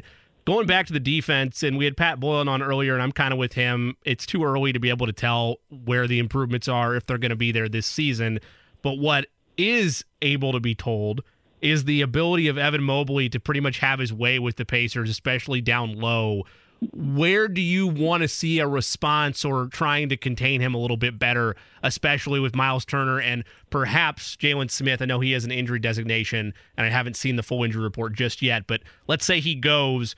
How do they go about trying to limit Mobley with the addition of Donovan Mitchell now out there as well? Well, I think that last point, in a way, it might indirectly, make that question maybe not as important, just because Donovan Mitchell obviously is going to dominate the ball a whole lot. So maybe you might not have individual, playmaking by Mobley, or he certainly won't be asked to do as much as he was last Friday night. But I mean, this is a matchup that, isn't maybe the traditional big that has gotten the best of Turner before. You kind of think of Embiid, and when he was in his prime, Andre Drummond or Steven Adams, some of these more, kind of bigger, powerful, big guys that, just physically outmuscle him. So I'd like to think that kind of won't be the norm with Turner. Obviously, Mobley's very gifted. He wouldn't have been the second overall pick without having those traits.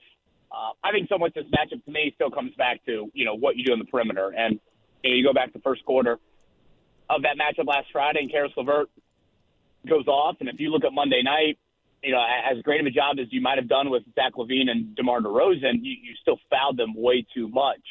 So I still think the wing defense, and that responsibility on Bruce Brown and Benedict Mathurin is where I probably start first in this matchup. But, to your point, Jimmy, this is kind of what makes Cleveland, on that tier, on that second tier. We assume Boston, Milwaukee are on tier one. A big reason why Cleveland is there is because, they do have a young guy that's incredibly skilled and, deservedly so. A lot of people think, he could be a great player in the NBA. So I'll be curious about that, but probably more so, Mitchell, and if Garland plays, and LeVert, how you handle that, I think will be the first thing that you got to take care of. If we shift over to the Colts, KB, what do you think about the Colts secondary specifically against Bryce Young and the Panthers this Sunday? Well, the good news is I don't think Carolina has the depth at wide receiver that New Orleans does. So I don't think they will test you, into that, cornerback depth chart to the point with enough quality. Like, again, I do feel like that New Orleans brought to the table. So I think that's important. And again, it's kind of by default, but it's not, me sitting here being like, oh, the Colts have got a great cornerback plan, and they should have used that last week. I've thrown out the name Darren Hall. He's a practice squad guy who started 9 games for the Falcons last year. Admittedly, it's a dart at a dartboard, but, that to me is an option that you should try based off nothing else really working in that room. And I just look at a rookie quarterback. I look at, facing those guys. So there was C.J. Stroud in week 2. And, I mean, hell, you could see Will Levis here in a month. And, you might even see Aiden O'Connell with a couple weeks ago in the season. To me, it's just I feel like when you face these rookie QBs, it's so paramount that you change up the norm, that you don't just stick to the, hey, we're going to do what we do and we do it better than you do it, or we do it super well. Well, why not throw a curveball at the rookie quarterback who might be prepping all week long, not to mention you have a Frank Reich element to this game, and that, of course, is somebody that knows what Gus Bradley's scheme is all about. So I really point to that more than anything in terms of a changeup or throwing a curveball at Bryce Young. He's been sacked a ton. I mean, even last week when they won, he got sacked 6 times in that game. So, again, it's Adam Thielen or pretty much a bunch of random dudes at wideout. You know, maybe Kenny Moore follows Thielen around a little bit in some key third down, red zone situations. The Colts have typically not done that, but I think that would be something that I would look into as well. The Fan Zone Kevin Bowen is our guest here on Query and Company. KB, one of the comments that you had tweeted out from Shane Steichen's availability today caught my attention greatly because it kind of throws a wrench in whatever the heck this tight end room is for the Indianapolis Colts. And you tweeted this out, which was that we'll see, in quotes, on if Jelani Woods plays this season. Now, I don't want to take away from what Drew Ogletree's been able to do at times or what Kylan Granson has been able to do at times, but you and I have talked about this before. It feels like this is a tight end room that has a lot of gadgets, not the right word, but guys that do different roles, but none of them do all of the roles combined exceptionally well that would make a tight end one. Does the Jelani Woods news or potential news that he wouldn't play this year magnify that to a further point, or are we still in about the same boat we were to begin with? No, I think it's fair to say that it does, Jimmy. Look at late last season. So much of this season was a disaster once you got to Thanksgiving and beyond. But if there were some individual bright spots late last year, I would say Bernard Ryman would qualify as that. And now you feel, even though he's had a hiccup or two against some great rushers, you feel like, oh, wow, this could be your left tackle of the future. And Jelani Woods, remember that Monday night game against the Steelers? I mean, that was a real bright spot late in the year. And coming into year two, you thought, okay, natural year 1 to year 2 growth, a position that obviously is important in Shane Steichen's offense. Certainly, if you look at tight end history, whether it was Ken Doger and Marcus Pollard for Peyton or Dwayne Allen and Kobe Fleener early on for Andrew Luck, young quarterbacks relying on those tight ends, that makes a lot of sense. And, you would hope that Jelani Woods could have shown that. And now here we are, week 9, and the answer from Shane Steichen is we'll see on if he plays this season. And you've got a game next week. He obviously is not going to play in that. So, you're at least going to get to, week 12, and he will have not played yet this season. I mean, that is incredibly disappointing for a guy that, had a lot of intrigue in the offseason, had a lot of intrigue late last season as well. And, so much of this year is about, what those puzzle pieces look like for Anthony Richardson moving forward and trying to find some of those, particularly pass catchers, especially when your wideout group, doesn't have, many, if any kind of slam dunks, if you will. Obviously, Josh Downs, you feel really good about. So, I do think that is something certainly to, watch here over the final month and a half of the season. By the way, before you go, KB, if you're looking at the bet and saying, Pacers 45 wins, not looking great, I need to recoup these funds for Ivy League schooling. Are you looking to week 9? Is there anything that you love for a KB special? That's a great point. Sounds like that'd be the ultimate chase here in mid-November. I don't know if I want – I don't know if my risk aversion is at that same level. What are we talking about in Germany? Jimmy Cook, Brian, no, what are we talking? What's that line, Chiefs Dolphins? It's at 2 right now. There's a little bit more buyback for the Chiefs. I don't know why. Maybe Jimmy's betting during commercial breaks here. I'm not doing quite what sure. I can. Over-unders 50 Jimmy, and a half. No, I'm not. Worried? Go ahead, sorry. I was going to say, and this is kind of a storyline for the Colts next week, and I guess it's your annual international game storyline of, when does the team travel over to play their game? Miami doing the whole week, Kansas City not doing the whole week. Do you care, Jimmy? Should I bet Miami because of that? No, I wouldn't bet Miami because of that. The reason, if you were to bet Miami, and I wouldn't harp on you one way or the other if that is the side you decide to back, is because Brian and I talked about this on Wednesday, that the Chiefs' linebacking core has suffered 2 injuries that will inhibit key contributors on this defense. Been one of the best in the league the last 2 weeks. And on top of that, this will be the biggest test that secondary has had. It's rose to the occasion each week, but you can't replicate what Jalen Waddle, what Tyreek Hill are able to do. They're an explosive offense. I'm just hoping that as many offensive linemen from Miami are hurt as possible, and Chris Jones and George Karlaftis can kind of game wreck things for Tua. But it's going to be a great game. Miami has the firepower to do it. I'm right now the bet I'm most confident in, KB, if you're looking to chase and get back with the Patience Insurance, minus 125, you're giving up a little bit of juice. Tyreek Hill's going to find the end zone. He's going to hit a peace sign on Trent McDuffie. It's going to be legendary. It'll go viral. I would back Tyreek Hill to score a touchdown on Sunday. Okay, interesting. I feel obligated. I've said this before. If a power conference team is getting 30 points or more, I have to take that team. That would be Purdue getting 32.5 against Michigan. Now, Ryan Walters made me very nervous last night with a public call-out of Jim Harbaugh and what Michigan's doing. I respect the hell out of that. I appreciate Ryan Walters for doing that. But that means Jim Harbaugh does not let off the gas whatsoever come late Saturday night. That is my one concern. You know, J.J. McCarthy is now in the game for 2 extra series just based off Ryan Walters' comments. Having said that, I will be sprinkling I'll be putting a little more than a sprinkle on Purdue 32.5. Max Bowen helmet pick. Where do we land? I know it's on Twitter now. If you want to just tease it there and have fans go there, that's fine. But how do we land today? Yeah, the kid is in a drought. That means I won't pick him up from daycare until the final minute today, just out of punishment. He has gone Colts, which I feel like, I don't know, the white helmet of the Colts must be something that's standing out to him. That is now 5 straight weeks he has gone with the Colts. So safe to say he is in a drought, but he's going with the road favorite here in Week 9. Okay. All right. We'll see how that works out. Well, KB, always appreciate you popping on, man. Good to visit with you. Hope you have a tremendous weekend, and hope you're not betting like tuition on these helmet bets, right? Like that's not what's going on there. Well, steal a phrase from Shane Steichen today when asked about Shaquille Leonard and any comments from Shaquille towards the coaching staff on his lack of role, and we'll keep those conversations private between me and the various betting apps out there. Fair enough, when man. I win, I'll let you know. When I lose or I'm struggling, I'll play coy. Exactly. That's the best policy right there, move. KB. Move. Veteran move. Hey, have a great weekend, man. We'll catch you soon, KB. Boys, have a great weekend.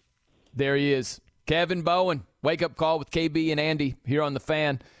Yeah, wow, he mentioned Ryan Walters, the other thing, the Purdue head coach. He's like, yeah, we got new signals ahead of facing Michigan. I don't know if you heard about this whole sign-stealing thing. We have new signals. Did they get new players too? No, just the signals? Okay, all right, let's make sure.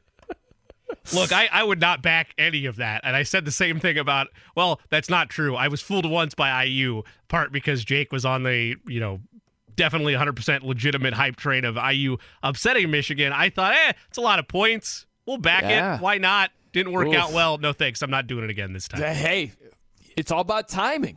Would have been great if that was against Penn State. Oh, and would it ever. I did not see that coming at all. They played them tough. They did. Played them really tough. Hung around for a long time there. Yeah. Man, these I understand these coaches too, by the way. Ryan Walters and these Big Ten coaches. If you see the footage of what looks like Connor Stallions, the staff member, incognito. It's amazing. On Central Michigan's sideline. It's so great. And he's just sitting there documenting signals. Fist bumping when plays happen, just trying to blend in. Oh, it's amazing. It's Dude, so great. If I'm one of these other Big Ten teams, if I'm Michigan State, right? Like we clowned Michigan State. It was a joke where that was when the sign-stealing scandal first broke. And they talked to the NCAA about maybe not playing Michigan, which is just terrible. What are you doing? But I can fully understand them being bent. And I don't know if they knew about Connor Stallions at that point, potentially being on Central Michigan's sideline while stealing Michigan State's signals. But Jimmy, dude, that is way over the line if that's indeed what Michigan has been doing. Yeah. And like I said on Wednesday, at some point, hammer needs to be laid down. It needs to be, I don't know. I say that hoping that it's going to be just an iron fist that the NCAA is going to operate with. But then I look at what happened with Bill Self in Kansas, and I say to myself, what's really going to happen here? And if it is, we're going to vacate wins and all that, if they win the title this year, it doesn't matter. You can hide the banners. You can do whatever you want. Louisville still won that national championship in basketball. We still saw it happen. Like, if that's what's going to happen with Michigan, then it's a lost cause. Something, I don't know what the answer is, but something, if all of this continues to trend that way, needs to be done that's substantial, that not only punishes Michigan properly, but also make sure this kind of thing is going to happen again. Well, you think about this. This is one of the chances where you have the ability to punish someone as is. You know, I like proactive punishments instead of reactive. Yeah. I hate trying to rewrite history where it's like, hey, Fab Five, you didn't make it to the Final Four. Well, we actually did. Well, we're just going to take your banners down and vacate wins. That's just stupid. I hate trying to rewrite history. And then at the same rate, it's not great to punish the next class where you take away scholarships. I think that makes more sense than rewriting history. But if you're able to punish someone in season, which the Big Ten could do, I don't think they will at all. They'd be punishing themselves in effect, right? Yeah. But you have the ability to do that right here, right now. If you are going to punish Michigan in some type of facet, wouldn't it make more sense to do it right now instead of just letting it go and maybe at the end of the season, now we're trying to rewrite history? That's just dumb. Yeah, I would think so. Something needs to be done in the now versus trying to go ahead and change and erase records. And you got to delete those photos. That championship didn't happen. Can't have that on the athletic department walls. Sorry. Well, think about this too, Jimmy, you mentioned Bill Self. I don't remember Big 12 coaches coming out and saying, hey, Big 12, you got to do something about this Bill Self. And we're recruiting kids and going through the shoe companies and what is happening right here. You've got Big Ten coaches saying this sign stealing thing, even though we do it, we don't do it like that. That's way above and beyond. Yeah, it speaks volumes if your own conference is truly turning on you. Yeah, it really does. No doubt. Okay, so we promised Bob Knight audio. So we'll play it for you right here. So he'll explain the context. It goes back to 1984, the Olympics, when he's coaching Michael Jordan and company. Okay, now the audio isn't the greatest, but the story is tremendous. Again, sit back in your easy chair right here. This is about 3 minutes long, but I promise you it is worth it. Here is the late, great Bob Knight telling a story about Michael Jordan. But you, I think, have got to really be a flexible leader if you're going to be an effective leader. I walked into the locker room after the first half of our game with Spain in 1984 for the gold medal. We're ahead by 29 points. We've played basketball as well as the game can be played. Michael Jordan has played 12 minutes. Out of the 20, he has 11 rebounds, 9 assists, and 19 points in 12 minutes. In my opinion, there's nobody that's ever played anything that can compare to Michael Jordan with the possible exception of Jack Nicklaus and Babe Ruth. Michael Jordan is just the best there ever was at what he does by a considerable margin. So I'm walking across the floor with this 29-point lead as I look at the scoreboard, and I'm a great believer in the best 3 minutes of the game for us has got to be the first 3 minutes of the second half. But what the hell am I going to say? Hey, we got to get better. We're 29 points ahead. We got to win by 59. These kids are going to be a little bit satisfied with themselves. They know how well they've played. And when I get to the locker room, I still haven't come up with an answer. I open the door, and the first guy I see is Jordan sitting in front of his locker. Idea light flashes. I say to myself, I'm going to get on Jordan's ass a little bit. And everybody else is going to say, God, if he's upset with Jordan, how's he feel about me? 12 minutes, 19 points, 11 rebounds, 9 assists, and I have the stat sheet in my hand, and I walk over in front of Jordan, and I look down at him, and I say, Mike, when the hell are you going to set a screen? We got 4 guys out there screening when you're in the game. screening to get you open, screening to get each other open. Haven't seen you set a screen yet. The only way I get all 5 guys screening, Mike, is to get you the hell out of the game. Now, when are you going to set a screen? All you've been doing so far, damn it, is rebounding, passing, and scoring. You need to screen, Mike. Now, Jordan, you've all seen the grin. I mean, it's the greatest grin in the world. Doesn't quite use all of his grin in this circumstance, but he looks up at me and he grins a little bit and he says, Coach, didn't I see last week where you said I was the quickest player you'd ever been around? I said, Mike, what the hell has that got to do with you screening?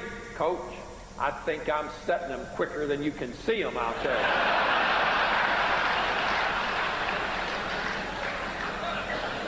Well, I was flexible enough to look at Jordan and say, then, damn it, slow him down a little bit so I can see him. I love that. I think awesome. that is tremendous. And one of the things I take away, even though it's a hilarious story, and he told it very well, man, it was top shelf. Think about the overall message, Jimmy, is to be a flexible leader. Like, you've got to be a flexible leader if you're going to be an effective leader. And I don't think most people would look at Bob Knight and say, oh, flexible. You know what I mean? Yeah. But that's what's interesting to me is there are times where he was flexible, more flexible than you would have thought he was, and able to get the desired outcome, you know? So that's what I take away is even though you're known to be like this, sometimes you're different than that, and he was more flexible at times than you would have ever believed him to be. He was systematic in the way that he would attack different things in terms of the situation, what called for it. And in a moment like that, to be able to, whether or not how much embellishment is in the story, either way, I mean, it's a great story, and I believe 95% of it. But the thought that, okay, how, because he's right, especially at the college level, you hear that so often of you need to have a tone-setting moment to open the second half, especially if you're a team that's in the lead. Well, how do you do it on one of the grandest stage in terms of international basketball when everything's going right and it seems like you do no wrong? Well, you go after the greatest player on that team and who would be the greatest player of all time, enough to at least set a message there. But the ability to also, like you mentioned, even though we might not have seen it, the ability to be adaptive to the situation is an underrated part of him, I would agree. Man, I love the philosophy also where, think about that. The most important 3 minutes of the game are the first 3 minutes of the second half. That was his philosophy. Yeah. Like, I find that fascinating where there are coaches that are going to look at it differently. And I think it's really cool how you emphasize, strategize. Like, those are like the details of sports. I love that type of stuff. Yeah, especially with basketball. Yeah. With basketball, because there's so many different angles to which you can approach it, and to see each one's take, especially one of the greats, is really cool. Yeah, no doubt. All right, coming up next, David Newton. He covers the Panthers for ESPN. We'll see what he's envisioning for the game against the Colts on Sunday. That's on the way. I'm Brian Noe in for Jake. He's Jimmy Cook. It's Query and Company here on 93.5 and 107.5 The Whether it's audiobooks or all-time greatest hits, long live listening to your favorites. Learn more about Kisqali Ribociclib 200 milligrams at KISQALI.com and talk to your doctor to see if Kisqali is right for you. fan. It's been a factor for them all season. They really had high hopes this group could be good, but they've been kind of piecing things together. I mean, they're going to probably be without Von Bell. They're one of their starting safeties again. Justin Houston, who's been an outside linebacker that's kind of played in spells, he's going to be out. You got Brian Burns, who's going to play, but he's got dealing with an elbow injury. Then you got J.C. Horn, who's probably not going to be ready to return for another few weeks. He's been out for over a month at one cornerback spot. You got your other cornerback spot. I think Dante Jackson will probably play, but you know he's got an injury that popped up today, so that's going to be a factor. So, I mean, the list goes on and on. There's 3 or 4 other guys that are on IR. So yeah, it's been frustrating for this team to have to deal with all that. But what you saw last week, I was actually shockingly impressed at the way they were able to hold the Texans down with so many missing pieces out there. And Frank Reich, if you know, he's got that next man up mentality. He was one of those next men up when he was a player, and he's got them believing they can still succeed. So they've got some young guys they're having to count on now. DJ Johnson, their outside linebacker they took in the draft this past year, they feel like he's starting to play well and is going to get some shots again. The list goes on for what they've had to deal with this year, and that's a big reason they're 1-6 right now. David. Yeah, it's crazy, man. What do you see in this particular matchup against the Colts offense and Gardner Minshew, who have moved the ball? They've just been turning it over a lot. Yeah, I mean, the first thing the Panthers got to do is figure out how to stop the run. I mean, they did it last week for the season. They haven't done it very well. They're like 29th, I think, in the league in run defense. I think he's going to see them mixing in there with some different formations than they've typically used. But they've really got to find a way to do that, because if Jonathan Taylor and Moss are able to get that running game going, then that's going to be tough for them to get through the day very well, because that's been a thing that's bitten them many times this season. And again, I think that's going to be the focus. They want to see if they can force the Colts to pass and go from there. David Newton is our guest, covers the Panthers for ESPN.com.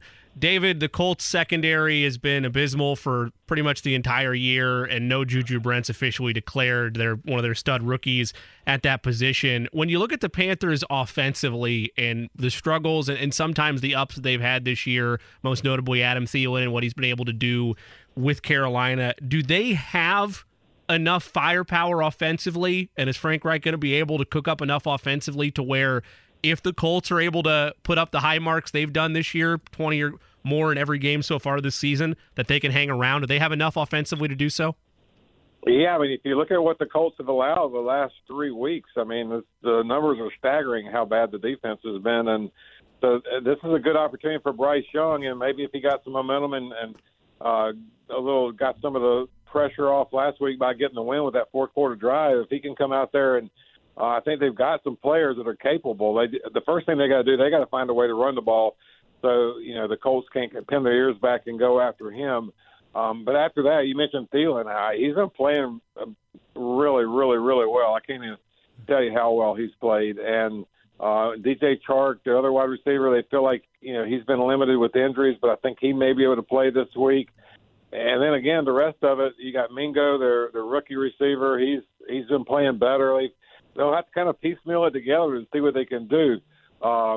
They've had some stretches there where they were hoping Miles Sanders was going to be the answer with the running back, and he was going to be able to be receiver and a running threat for him. He hasn't been that. That's why Chuba Hubbard's starting. But I think they've got enough pieces. I don't know if they can get in a big shootout with the Colts, but I think they've got enough pieces where they can. If you can get a game in the 20s, I think it's going to be manageable for them.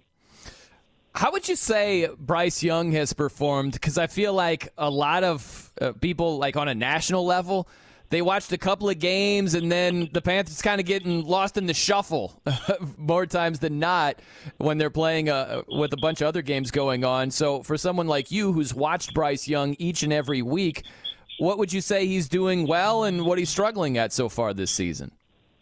Yeah, the one thing he had a problem with early, I mean, he obviously had a couple turnovers, interceptions in the first game, but turnovers hurt him early. And what he's learned as a pro is how important that consistency is. And so they're really working on that right now. He's been focused on being a more consistent player. You saw it last week where he had a passer rating of over 100 for the first time this season. And especially the game-winning drive they had, I think he completed all but one pass, and that pass was a drop by Hayden Hurst. So he seemed to have found what he needs to do, even with the pressure he's under from the pass rush, to be that consistent player and not make the critical errors that's costing them games. So if he can avoid the turnovers and just keep pressing forward and then build on what they did last week, I think he's actually played well. C.J. Stroud, who was taken number 2 by the Texans, when people were talking last week of comparing the two, he said, Bryce is really not playing that bad. You've got a turnover or two here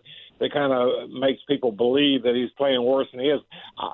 I think for a rookie, if you look at rookie quarterbacks taking number 1 have done overall, and there's only been one with a winning record since 1967.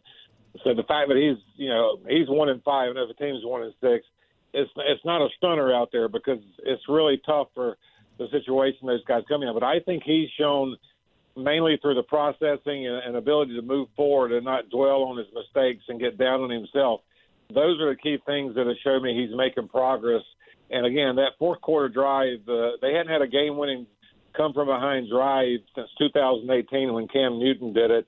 And to get that and to get players and teammates believing that he can be that guy that can lead them, I think that's really key for this team. David Newton covers the Panthers for ESPN.com. David, I love, narrative or not, a good revenge game. It always gets me excited, even if it's just bubbling at the surface. It might not really matter as much as the media and the fans want to make it out to be. With Frank Reich, outwardly it appears that he does not feel the same way, but do you expect that to be still prevalent from his guys, knowing that, hey, our coach got tossed mid-season last year, let's go out and win one for him? Yeah, I mean, you're right. Frank's not a guy that's bitter. He said he's not bitter over what happened. But was his pride hurt? I think it probably was. I mean, who wouldn't be? But and I think that's what this is all about for him, is showing that, he can be that guy that he was early with the Colts, that helped them get to the playoffs a couple of times, that helped them overcome the uncertainty they had at quarterback for most of the last 5 years. So for him, I think that's important. And what's really stood out for me, what I've learned this week, not only the Colts players still loved Frank Reich when he was fired. I mean, they believed in him, and I think they would have continued to fight for him last year. And the current team that Frank has at Carolina, even when they were 0-6, the players never lost faith in him. He never lost the locker room, and I think that's really key. And I think you got some Colts players that would like to see Frank Reich win every week, except for this one. But again, I think that will be a motivating factor. I think these players love him, and they want to show the Colts that maybe they made a mistake in moving on from him. Well, hey, David, appreciate the time, man. Hope you enjoyed the game on Sunday. Not too much, obviously, right? Like from an Indianapolis standpoint, but hope all goes well as long as the Colts can win. I don't know if you can agree to that or not. I have no bone in this one. I just like somebody's going to win the game. I want to write a story, and we'll move on. Fair enough, man. Well, have a good weekend, David. We'll catch you down the road. Appreciate it, guys. There he is, David Newton, covers the Panthers for ESPN.com. I like that. That sounds, and I don't mean this in a bad way, but that sounds like a guy who's covering a 1-6 football team. The game's going to happen. I'm going to write a story, and God willing, the sun will come up the next day. It does a little bit, but I would also go to bat and say that that is a mark of a true journalist there. He knows he's on the beat. He doesn't have a dog in the fight. He's just hoping that the revenge game is palatable enough for some excitement. Yeah, no doubt. All right, coming up next, we got picks, and we got bets to make potentially here, Jimmy. I've got a suggestion. We'll see if you're up for it. Doesn't involve shaving off an eyebrow or, shaving your head, or no shaving whatsoever. Technological betting proposal. That's on the way. I'm Brian Noen for Jake. He's Jimmy Cook. It's Query and Company on 93.5 and 107.5 The Whether it's audiobooks or all-time greatest hits, long live listening to your favorites. Learn more about Kisqali Ribociclib 200 milligrams at KISQALI.com and talk to your doctor to see if Kisqali is right for you. Man. Okay, so I've got a betting proposal for you, Jimmy. Okay. My Dolphins against your Chiefs. Yep. Huh? All right. Germany. Sehr gut. Let's set the table here. Sure. All right, Miami. Okay, now I feel like we're ready to go here. That's All right, good. Yeah, so me too. Yeah, I equally feel like that was fair down the middle. Okay. Here's what I'm thinking. I have my touchdown Kansas City somewhere. I can't find it. Yeah. I don't know where that's at. I'm sure it was on accident. Okay. Yeah. Yep. Go ahead. Yep. Uh-huh. So here's what I'm thinking. Okay. On your phone. Yeah. The background. Yep. For the rest of the month. Yep. Will be to the winner's choosing. Okay? Now, what I'm thinking is if the Dolphins win, it's going to be a Dolphin-themed background for you for the rest of the month. Okay. If the Chiefs win, it's a Chiefs-themed background on my phone for the rest of the month. And I'll do you an extra solid here. hopefully I haven't dug around because I just came up with this idea. But it'll be something funny. It'll be something where it's like, gosh, is it December already? Right? But it won't be, something crazy like I'm not going to have Tyreek Hill like twerking in a Speedo or something. And that's the background. So I think it's a good idea. You on board with this? Sure. Yeah, I'm on board. Just to clarify, because I am an iPhone user and you are a Android user. You're talking about the background of the phone, correct? That's right. Okay. Yeah. All right. Yeah. Like your wallpaper. Yep. I'm in. Yeah.